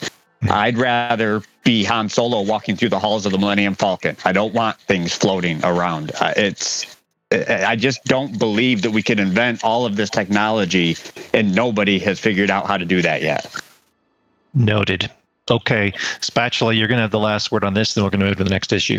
Yeah, so I think I might have a solution here. My brain has been intermingling the neurons, or however that shit works.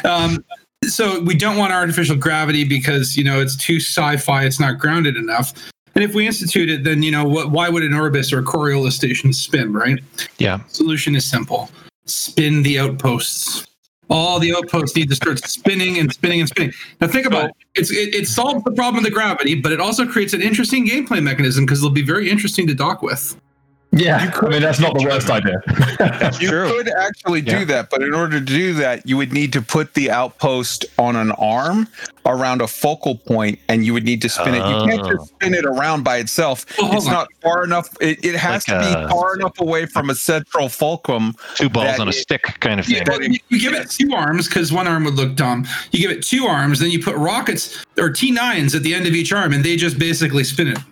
I mean, so you literally, there are three ways to solve this. The first way is you put it on an arm on a focal point, and then you spin it at a rate and distance such that it would create Coriolis effect equal to the gravity that you want to create.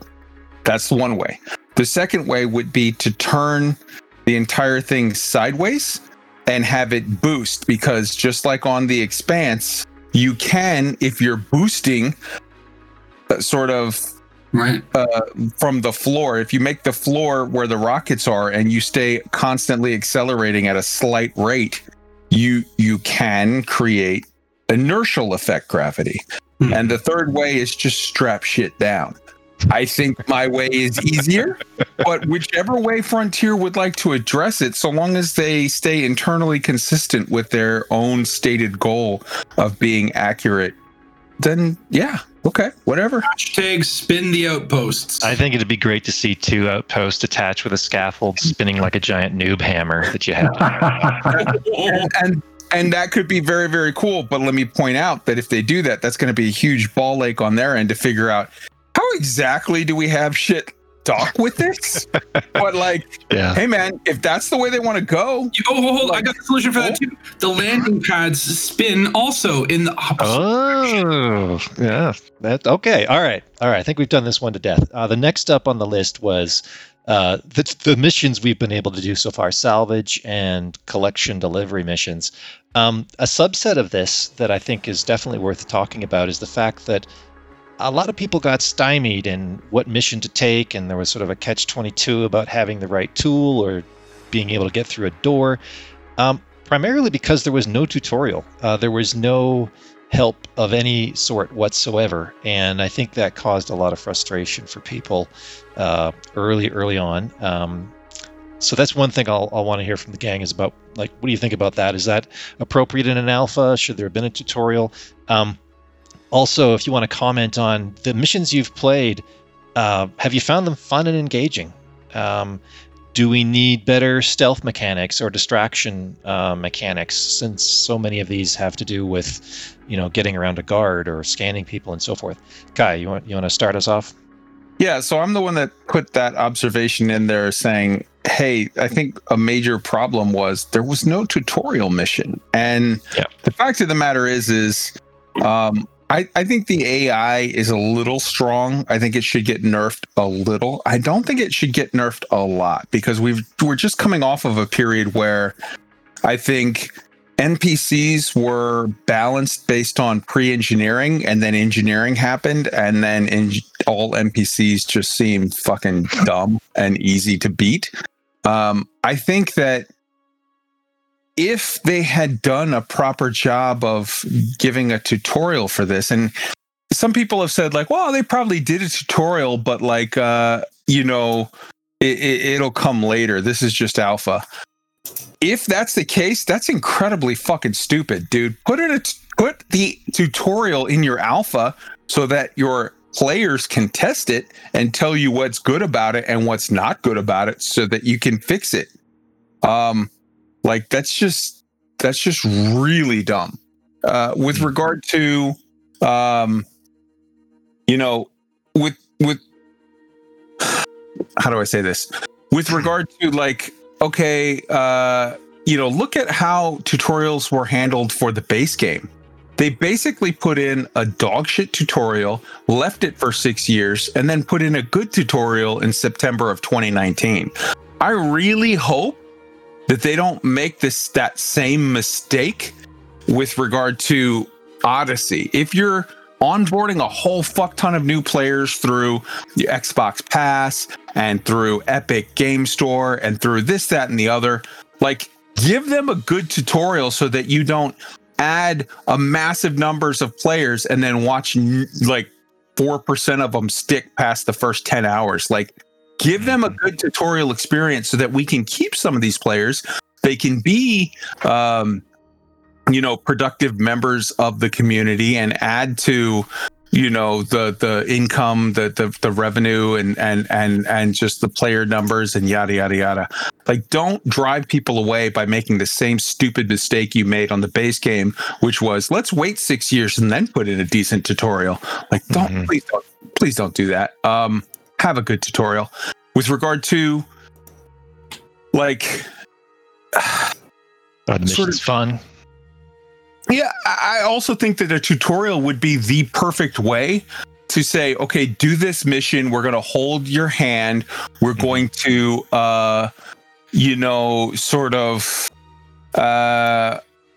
give you this starter mission, which is not going to kill you. 18 times, and also will end with you getting enough money, and they will, or maybe don't even make it money, just literally make the end of the tutorial mission. Oh, by the way, here's your Maverick suit. Now you have a cutter, arc cutter. So now you have at least a possibility of doing other missions, because that's just, yeah. So that's my point. Okay. Tweaked? Yeah, I was basically just going to say exactly what Kai just said. I think they should have a tutorial in there. Most games do that teach you the mechanics of the game. This is how you shoot. This is how you change weapons. This is how you crouch, all that kind of stuff. That being said, I don't know why everybody is so surprised that there is no tutorial, because when I started Elite Dangerous, even 3 years ago, I did a couple of the little, here's how you fire a gun.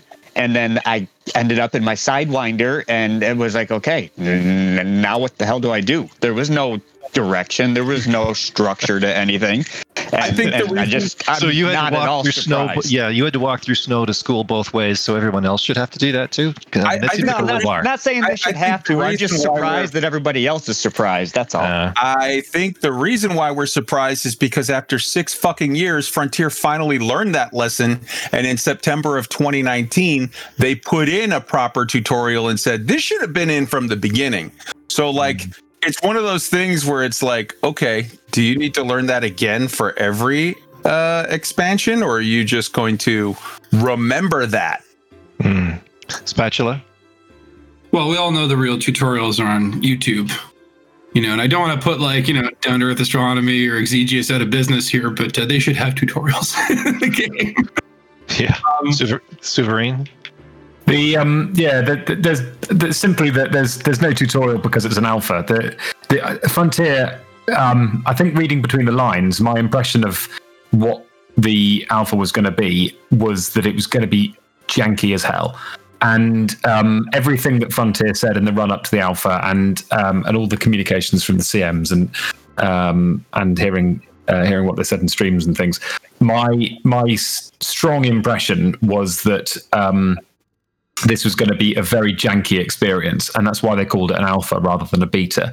I think it's in that context that we ought to view things like Apex and how easy the missions are, and how whether or not there's a tutorial. I mean, realistically, there was never going to be a tutorial. But I agree that there needs to be, but there was never going to be one in the alpha. Would you expect one in the beta? I would expect one in the 1.0 release. Okay. Spatula, you had a... I had one more point on this, where I want to say something they did really well that I really appreciated was when you sort of land at the base for your mission, you have objectives that at least kind of tell you, like, you got to kill this guy, or you got to find container 0. And the fact that you can find these base computers and then mark your target, it's not doing it all for you. It's not laying it all out to just follow the markers. You still have to do a little bit of thinking, a little bit of strategy, a little bit of exploration. But I thought that, with the lack of tutorials, at least you have cool, clear objectives that I thought was cool. Good. The other point for this one, and just my thoughts on it was, as far as a stealth mechanic, I know we had talked in past weeks about they can't do any kind of trank gun or some way to incapacitate people because perhaps of a PEGI rating, but I'm pretty sure I saw on the Tuesday stream Arthur knock someone out with an overcharge tool. So you can. I guess that's in the game then. Does that confirm that? It was a thing that they were trying to get, and they never said that they got it, but it's in the game, so clearly they did. Either that or it's going to disappear. I don't know. This is the thing with Frontier. Frontier, they are brilliant at making a game. They are absolutely fucking incompetent at doing community management and messaging and marketing and PR and all of that shit. So the thing with Frontier is constantly, we as the player base are always just reading tea leaves and guessing, because they never just fucking tell us what's going to happen. So this is nothing new. We love them for what they make. We accept them for the fact that they never give us a fucking clue as to what the plan is, and we just are along for the ride. We strap in and hope for the best. Well, I'd say that mechanic being in there is a huge step forward to having another element of stealth capability in the game. All right, this next one is a bit of a grab bag. Core UI functionality. So I've lumped a bunch of stuff into this. Things like, a lot of comments about these the radial item wheels, how people are trying to use those, whether or not that's actually an accommodation for console controllers. Lots of comments have come up about the terminals, how people interact with them. Apex timers, why is it 2 minutes? This whole thing about having containers with locker codes that you, I guess, write on a bunch of Post-it notes beside your computer instead of your suit remembering it. And then the last one I lumped in here was the fact that there's no maps. Should we have a settlement map that develops as we walk around? Anyone want to jump in on any of these? Let's see your type. Spatula. All right. So, yeah, I guess a couple things I really like there is like the mission board being reorganized so that you can pick what you want to do is so much better rather than just, having to go through every single faction. Like if I had to sort of make an analogy for it, it'd be like, that guy sitting on the subway just jamming his finger well deep into his nose and making big picks. That's how it was before. And now it's a precision stealth pick. No one knows it. You know what I mean? Like that's how much of a big improvement it is for me.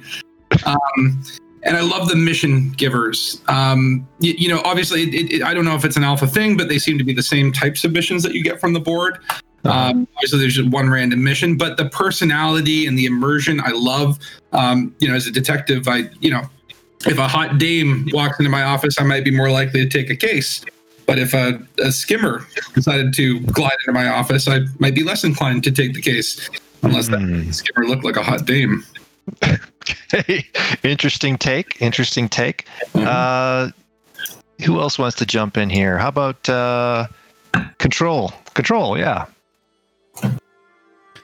Okay. Yeah. No. Yeah. No. But just this thing. Hey, it would be nice to have a map. Hey, if it's a known mission where I'm gonna go and restart a power plant, and it might be good to have a map or just get a hint because I'm fucking helping those guys. So if they're sending you and they know the mission, you think they'd give you a map because it's their place as opposed to a covert thing. That's my thing. So Tweaked. Yeah, well, I guess I'll take the point where it seems like some people are blaming the item wheel or whatever you want to call it on being a consolidation or a consolation for console controllers. And okay, I'm not a PC player, but a lot of games use, I'll just call it an item wheel. I think the crux of the problem from previous conversations that we've had is that you can't hotkey everything in the wheel, like med packs or something, which is crazy to me. That should be hotkeyed. Yeah. That being said, though, almost every game where I'm running around with a gun, whether it be Mass Effect, whether it be Red Dead Redemption or Gears of War, there's a weapon wheel, and it's if it's janky, if it's hard to keep it on what you want to select, then that's a problem with the development of it that can be stabilized. But to have a weapon wheel, period, that to me, I'm that's to be expected, I would think, now that we're running around on our feet with multitudes of weapons and stuff. Do you like having two wheels? I don't see where it would be a problem as long as it's done right. That's the key. I don't know if any of you guys have played Red Dead Redemption, but I have two wheels on that. They bring up different things, and it's just a different button on my controller, which, again, maybe it's easier for me on a controller than you on a mouse and keyboard. But I feel like it needs a Pip-Boy. It needs, like, a menu. I've been curious, and I don't have enough breadth of experience with different FPSs to understand how much of what we're seeing and what they've decided to put as interfaces in the alpha is where they're cribbing off of things they know have worked well in other games versus sort of rolling their own. Kai, you had a point on this? Yeah, I think it's important because I've been seeing a ton of the community feedback, and interestingly enough, and this is kind of weird, but like, please hear me out on this. Don't jump right away to like, I'm going to be defensive. Here's the thing. a lot of the feedback that we've been getting has been the scroll wheel sucks and it was designed for consoles, therefore fuck consoles, PC master race. And I don't think that that's particularly productive, because the fact of the matter is this. Yeah. There are two issues that are being conflated in this expression of opinions. The first is scroll wheels is for consoles. That is true. Literally, I think that Frontier looked at this and said, okay, we're behind schedule. What's the quickest / laziest / easiest way we can make this work? Scroll wheels, because we know we're going to have to put that in for consoles. Let's just put it in once and be done. And a lot of the PC players are getting pissed off by this and feeling like, fuck console players. Dude, this isn't the console players' fault. This is the dev team, this is the company, this is Frontier. Frontier is implementing this. Now, yes, the scroll wheels are problematic in certain situations because they can be sort of weird to control and whatever. Let's keep in mind this is alpha, that process may be polished throughout the alpha, and it may be that the scroll wheels are sort of easier to deal with by the time we get to release. That's point number one. Point number two is, look, this game has been going on for, 8 years now? If you go from the beginning of Kickstarter all the way through to now. And the fact of the matter is we still don't have a fucking hotkey for Super Cruise Assist. We still don't have a fucking hotkey for request docking. There are things that we should have hotkeys for.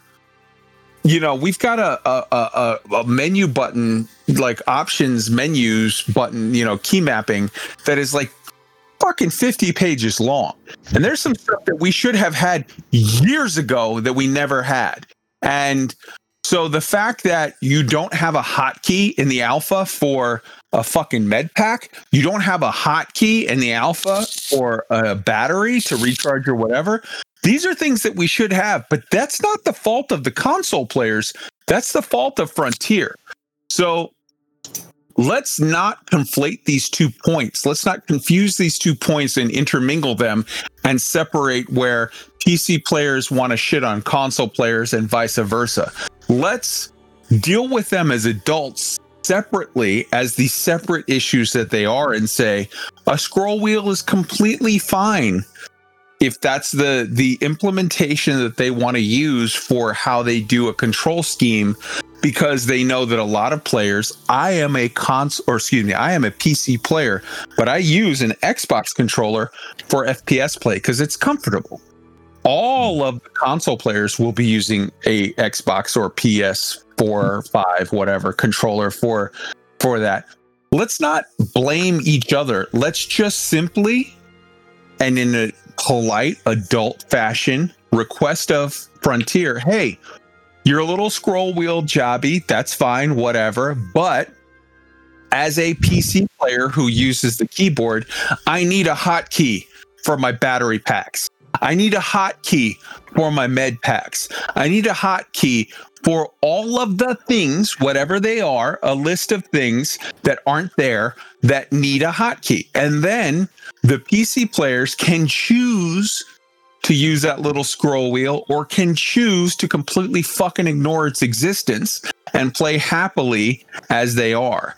I feel like so much of the feedback on the forums and in the community has been, fuck this scroll wheel, it's all the console players' fault. None of this is the console players' fault. They're not even allowed to play this shit for several more months. Let's stop blaming them and address our legitimate concerns, complaints, and feedback to Frontier to say, please include this button, that button, or whatever. Well said. All right, Spatula, you can squeak one in on this, then we're moving on. I just want to say I want a hotkey for making fun of console players on PC. God. Them's fighting words. I would add one quick point. Just to prove it's not a console player's fault. What? I have enough buttons on my controller to hotkey everything in my ship. So I would contend I could hotkey everything that they allowed me to hotkey on the Cloak 2. Okay, we're going to move on here to the last sort of category we have to talk about with the alpha, And this isn't exactly things that they asked us to test, so I'm going to break my own rule here a little bit. But these are pretty interesting things that have caused some pretty strong reactions in the community, both of which I believe came out of people finding ways to test things through going into the tutorials, the in-game training, not the tutorials, but the in-game training missions. And they discovered some pretty darn interesting things. This first one, we've got a video control you can throw up. Kai, you can kick this one off. It's about the SRVs. Sure. So there have been sort of two issues, and I think they're both of the ones that you're about to mention. Yeah. The first is the SRV issue. So as you said, you can go into the tutorial mission, the training mission part of the launcher and see. Now, what you're going to see here is that in Horizons, the way the SRV handles is a very specific way. And with drive assist on, it is sort of grippy and sort of easy and whatever. With drive assist off, it requires a lot more skill and sort of training and practice to get really, really good at it. But you can make the SRV sing. You can make it do amazing fucking like legitimate Van Gogh level art with what you can do with your skills with the SRV. The new version that immediately the race community dug into, because that's what they were super, super interested in. The new version of the SRV is baby's first SRV. And let me tell you, it's awesome if you don't know how to drive an SRV. It's grippy. It turns great. It's almost impossible to tip it over. It's almost impossible to make it spin out. It's just phenomenal for a brand new, never before, zero skill SRV driver. And that's great. But that all came at the cost of taking away the amazing shit you can do with the SRV if you know how to drive it, if you really know what to do. So the entire race community, the buckyball racers, the elite racers, the entire race community has just been so very gutted, just heartbroken by these changes. Now, I've been working with them and have been trying to sort of promote their expressions or their feelings on this, just the same way that I've kind of been working with Souverine and trying to promote his feelings on the zero-G situation. And, you know, basically, I think what I would like, and I don't speak for the entire elite racing community, you're going to need to ask them what they feel specifically. But what I would very much like to see as a compromise here is keep the driving, the new SRV mode, and make that drive assist on so that it's easier for new players, whatever. Okay, I get it. But take the current method of driving with drive assist off and make that the new version of drive assist off. So that, I think, does right by the most amount of players in that your noobs can have the baby's first SRV super easy interaction. And let's face it, 90% of the SRV driving that really happens is being done by your old school SRV race community who very, very strongly feel that they want it to stay as is. And I think that that's a good compromise, that it kind of gives everybody sort of a shot. I've promoted this idea a lot, and I even pushed it to Frontier, and we got an answer from Frontier on Thursday's live stream. Control, can you play that clip? Just a sort of question in there. I think it was from Kai, reference the SRV handling. We are aware of it. And as I'll point out, this is obviously an alpha, and we are very conscious that players are very happy with how the SRV handles. So expect more news on that soon. We are not blind to the fact that players want it to remain as is. So please bear with us and let us handle the feedback. But it's not been ignored. All right. So there it is. I hope that Frontier will sort of take that and run with it as far as, like I said, try to do right by as many people as possible. Give the brand new noobs who, and there's a lot of existing players who are like, I cannot stand the SRV. It's dog shit to drive. I think those players will vastly prefer this. I think that some coder at Frontier did a good job of dumbing down the SRV massively and making it sort of new player friendly. And you know what? To those people, absolutely, they should have access to an easier experience if that is what they want. But by allowing the current, don't take away the current version, make the drive assist off version what it is now, so that all of those guys that really, and once you learn it, once you spend some time getting the skills, you can do amazing things with the SRV, and all of that will be lost if Frontier just sort of bulldozers it and says, here's the new thing, and the old thing is dead. And so many people will be heartbroken. I think that's a great point. And one other thing I'd mention is in your example between the current drive assist on and drive assist off, if people aren't familiar with it, is you can go faster with drive assist off. And that's something I think you'd want to preserve in the new system, so that it was the choice of serious racers, and that someone with the easier system wasn't simply going the same faster speed, but easier. Yeah. So that was the first thing that came from the whatever. Does anybody have a point they want to add to that, or should I move to the second thing? Maybe let's go to the second. The second one was an interesting comparison between melee strength and a ship. So this one of all of the things that I've sort of been championing to, hey, let's change this. This is the one that I have zero confusion about, as far as I am positive that Frontier will change this, because if they don't, they will be the laughing stock of just everyone. So as it stands now, and this was found in the tutorial thing. If you go through the tutorial thing, there's a tutorial for your SRV. And in the SRV, if you choose the option to sort of recall ship, it sends an Anaconda down. And now you have access to it. Let me finish. Yeah, go ahead and play it. Now you have access to an Anaconda. And what our good friend DJ Wiley, who has the YouTube channel Space Hero, confirmed. Somebody first saw it, and somebody first put up a video, and I thought it was okay, because it was put up on April Fool's Day yesterday, and I was like, all right, this is sort of bullshit, probably, whatever. And DJ was like, well, I'm going to go test it. So he did. So here what you're seeing on the screen is him testing it. He takes a brand new Anaconda with 100% hull, turns off the shield. So it is just an Anaconda with 100% hull. He switches to melee attack, and he proceeds to punch the landing gear over and over with his bare hands. Now, he's going to speed up this video, and we're not going to play the whole thing because whatever. You can go see it at Space Hero. Just go to YouTube and check out Space Hero. It will be in the show notes for you. The link's in the show notes. But he proceeds to punch the landing gear on a 100% hull Anaconda for 10 minutes and explodes the Anaconda.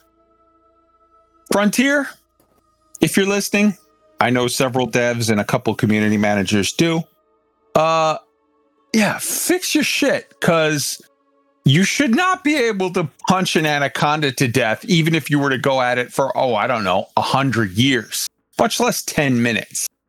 Obviously, this is a balancing issue. It has to be addressed. It needs to be fixed. It will be fixed, because if Frontier lets this product release with balance such that you can punch an Anaconda to death in under 10 minutes, or really, let's just say you can punch an Anaconda to death ever in under 10,000 years, that's just fucking stupid, and you're going to get laughed at because you're dumb. Well, hold on. Think this through a second, right? Why does the Anaconda have this crazy jump range? Because it's made of this light, crappy material. So maybe this is canon. Maybe this is gameplay as intended. This is why its hull is so light. Hey, Spatula, I challenge you right now. Go punch a fucking mailbox for 10 minutes and see if you can get through it. Spoiler alert, you're going to end up with sore hands and a fucking mailbox that's laughing at you. I did earlier to test, actually, and it exploded in a nuclear explosion.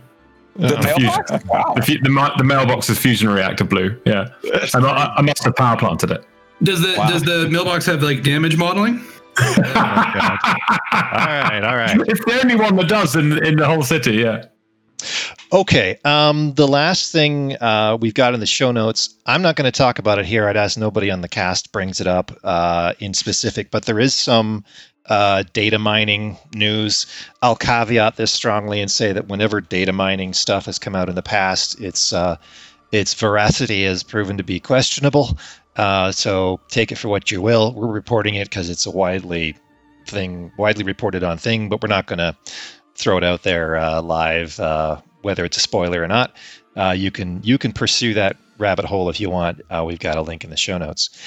So coming up next in the alpha, you want to throw the slide up again, Control, showing the phases. So on one of the recent streams, they suggested that they're targeting Tuesday, maybe next Wednesday, to move to phase 2. There so far will not be a server progress reset for the transition from phase 1 to phase 2. It's going to be focused on combat. There is an interesting clip. We'll play this in a sec here of Art. Art gave a bit of a teaser on how Frontline Solutions works, which sounded pretty darn interesting. Control, go ahead and play that clip. To do this is we've got a little video I think coming up next week just to give you a real brief overview. We don't spoil too much of it, but essentially what Frontline Solutions is 12v12 mix of AI and humans. I hope humans, anyways. Hope you're all humans. Jumping into sort of various combat zones around the galaxy. There'll be control points. The object being that it's a war of attrition to wear the other team's tickets down, and you can do that by just killing the other players, or you can control various communication posts. And the more communication posts you hold, the quicker the reinforcements will be depleted. But the coolest part of it is dropping in a drop ship, and then if you die, you can respawn into the battle with the drop ship, and you come in with all your compadres in seats next to you, and you drop down, and it's very cool. It's very, very cool. So that's going in there in phase 2. I think that's primarily it. But obviously, a lot of stuff people are talking about in terms of the game, in terms of like weapons doing too much damage, swapping between weapons being faster, slower, etc., etc. All that sort of stuff is all data we're taking in.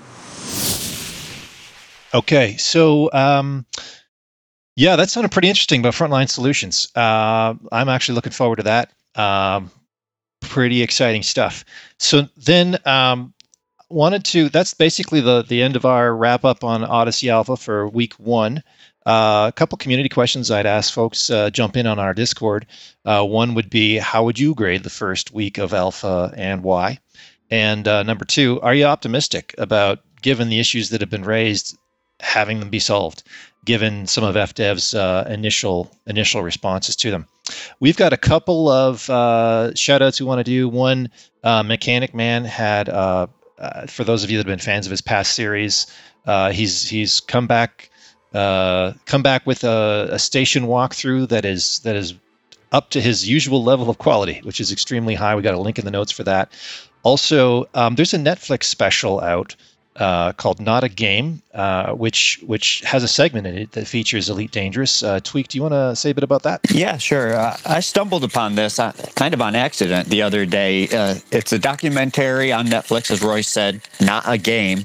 The documentary as a whole is basically about how video games affect our lives and how it's different today than it was 30 years ago, and some parents don't understand, and so on and such forth. But at exactly the 1 hour, 4 minutes, and 43-second mark, a segment of it begins about it's Michael's story, which was a young man who succumbed to leukemia a couple of years ago. And long story short, family members reached out to FDev. FDev responded. Drew Wagar got involved. An audiobook was created. And the piece just does a great job of showing Frontier kind of bring out the best of themselves and of the community at the worst of times. Really, it's a hard piece to watch. It's pretty tear jerky. I won't lie to you. It's sad, but it's a great piece about the game itself, about Elite Dangerous. They do a fair amount of showing the game, a fair amount of talking about the game and what it is and what it means to all of us. And I thought it would be good to bring to light for you to check out if you'd like to. Find it on Yeah. Netflix. That's great, Tweaked. It's I mean, I think it's a given. The things we've heard about in the past that Elite that FDev's got involved with, whether it's charities or other outreach things, they do a top shelf job in the community as well. Just a great community. Okay, so we're just about done here. Let's go around. I had asked. I have a shout out to add as well. Oh, go ahead. Sorry. Yeah, no worries. So I want to give a shout out to System Chat podcast. WK Jez and Boss Lady B, 2 regulars on our show, and 2 just fucking top-notch, awesome content creators and beautiful people. Specifically, they did a roundtable this last week that include Ben Moss Woodward, good friend of mine, Commander Edelweiss from Lave Radio, included Commander Toko So, on a fucking amazing content creator, for just such a lovely person and such a good content creator. He does visual art. He makes these amazing images of like the ones you've seen of like a ship or a station above a city that are amazing, and other ones as well. He makes phenomenal music, including the opening song for tonight's show. And let me just take a second to say, by the way, Frontier, if you're listening, I know that you are. Yeah. You have now a bar that plays over 800 tracks. How about you set aside $3,000 or $5,000, set aside a few $1,000 a year and do a community contest every year where you say, hey man, we're going to take a submission of some songs and we're going to put them in our bar. We're going to license your artwork or your music, and we're going to put it in, we're going to play it in our bar, and you get a new PC, or you get a new whatever, you get some Frontier swag, or you get some shit, you get some cash, you get some whatever. It could be a very cool contest, good community outreach. And let me just say right off the bat, just hand the first fucking award to Toko So and put on his Tales from the Frontier album. Put that entire album, because if you walked into the bar and you heard our opening song for tonight, which is Let's Jump Together, or you heard Rare Brew Trading Shanties, or Rare Trading, or that one about, about what's the fucking amazing song he does about like my the little ship, what is it, his crap, space taxi? No, what's the smallest ship that has SLFs? The little one that has the boxy landing shit that it rotates the thing. The Keelback. My Keelback. Like, his Keelback song, just all of his music is phenomenal. So like, yeah, so so it's a shout out embedded in a shout out. So System Chat is amazing. Their roundtable was amazing. Toko So was amazing. Use my idea and put his music in your fucking bar. And also Vithagar, I don't want to shortchange him, from the System Chat roundtable. He's the creator of ED Observatory, which is a very cool program that will show you cool shit. Like, it's not about making money. His program is, if you run it in the background while you play Elite, it'll say, oh, by the way, there's a thing over here you should see. And it's not Road to Riches. It's not like go over here for Water Worlds. It's go over here for an amazing fucking view. Go over here to see this weird situation where 2 moons bounce into each other. Go over here to see this amazing, spectacular nebula, or this moon that travels so close to a ringed Earth-like world, or a ringed whatever planet, that it almost touches the rings. Or it just points out not money stuff, it points out human stuff. And I think that is a program, ED Observatory, that every fucking commander should put it, that plays on PC at least, should put in there, because why would you not want to enjoy the fucking majesty of this game and the amazing shit that is in there in this system that the beautiful and lovely and wonderful, amazing human being Dr. K put in there for you to enjoy? Go enjoy it. So yeah, I wanted to give that shout out. Also, just a little hint, a little whatever. Next week, it's going to be on Wednesday. On Tuesday, on the Tuesday stream, expect to see that video that's going to show you the Frontline Solutions stuff. Wink, hint, hint. You heard it here first. On Wednesday, when they actually, if they started on time when they started, I'm just going to point out that the community management team did state, and they said that it was okay to be shared publicly. Now, this may have changed. Hopefully, they're listening to my idea of changing up some of the SRV handling, but they have already stated that it could be shared with another content creator that as of phase 2, when you're able to buy ships, you will be able to buy a ship that has an SRV hangar. So unless that's changed, you may actually be getting your first look at SRVs next Wednesday. So I mean, obviously you can go now in the training mission, but you may actually see them in the main alpha for people to look at next Wednesday. So kind of keep an eye out for that. Awesome. Great shout outs. Great ideas. Thanks for that, Kai. All right, so we're going to go down the list here, and I'd like everybody to give their report card grade for the Odyssey Alpha in the first week. So A through F. I'll start us off. I'm going to give it a solid B. Yeah, there's a few little bits of jank, but you know what? It started up on the first day, and it's basically playable.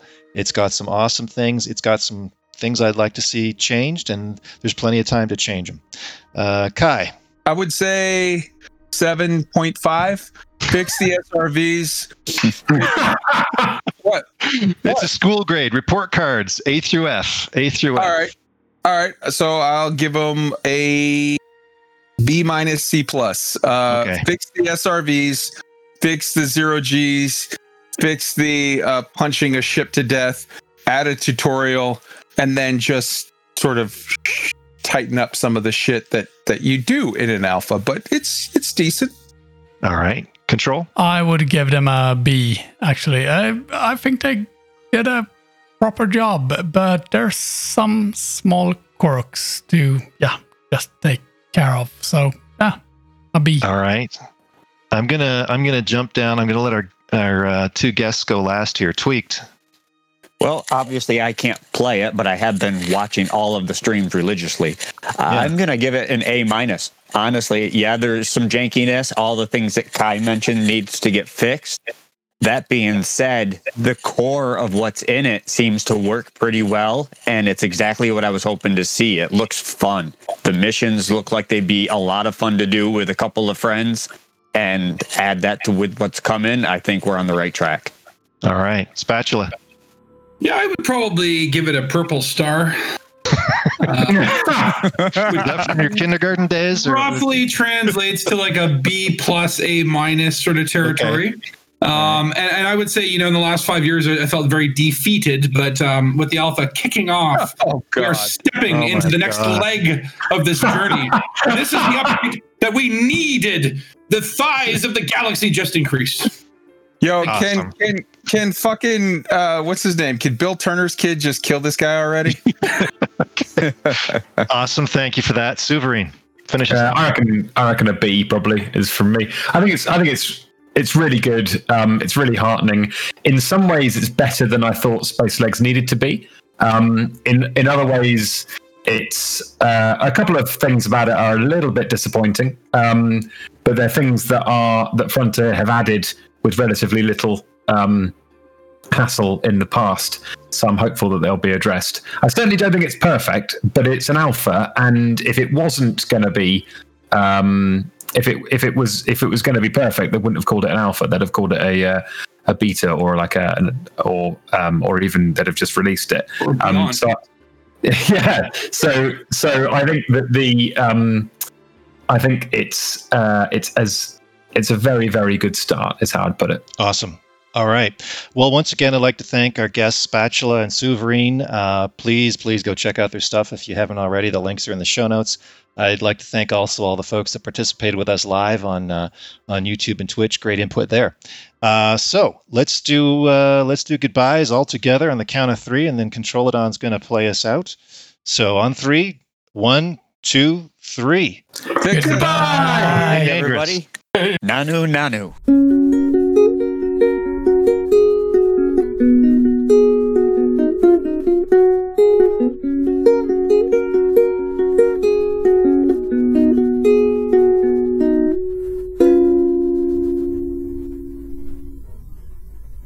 Here comes the sun. Here comes the sun.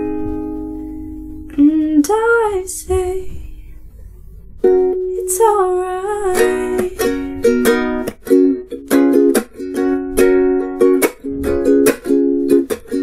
Little darling, it's been a long, cold, lonely winter. Little darling, it seems like years since it's been here. Here comes the sun, here comes the sun, I say it's alright.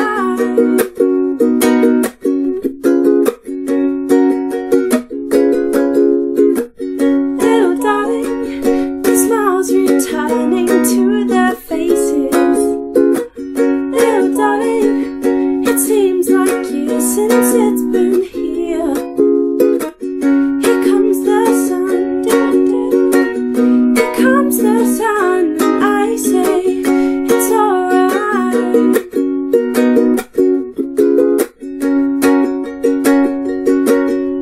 Sun, sun, sun, here it comes. Sun, sun, sun, here it comes. Sun, sun, sun, here it comes. Sun, sun, sun.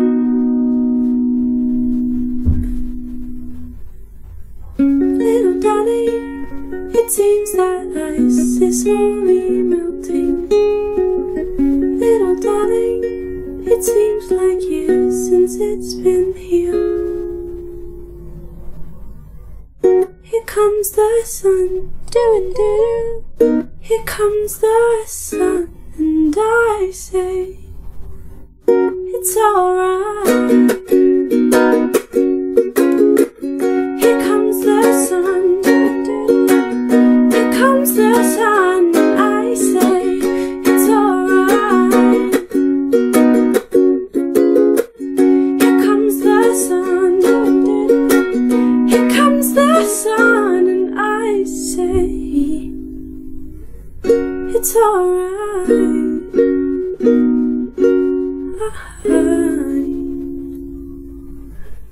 Ooh.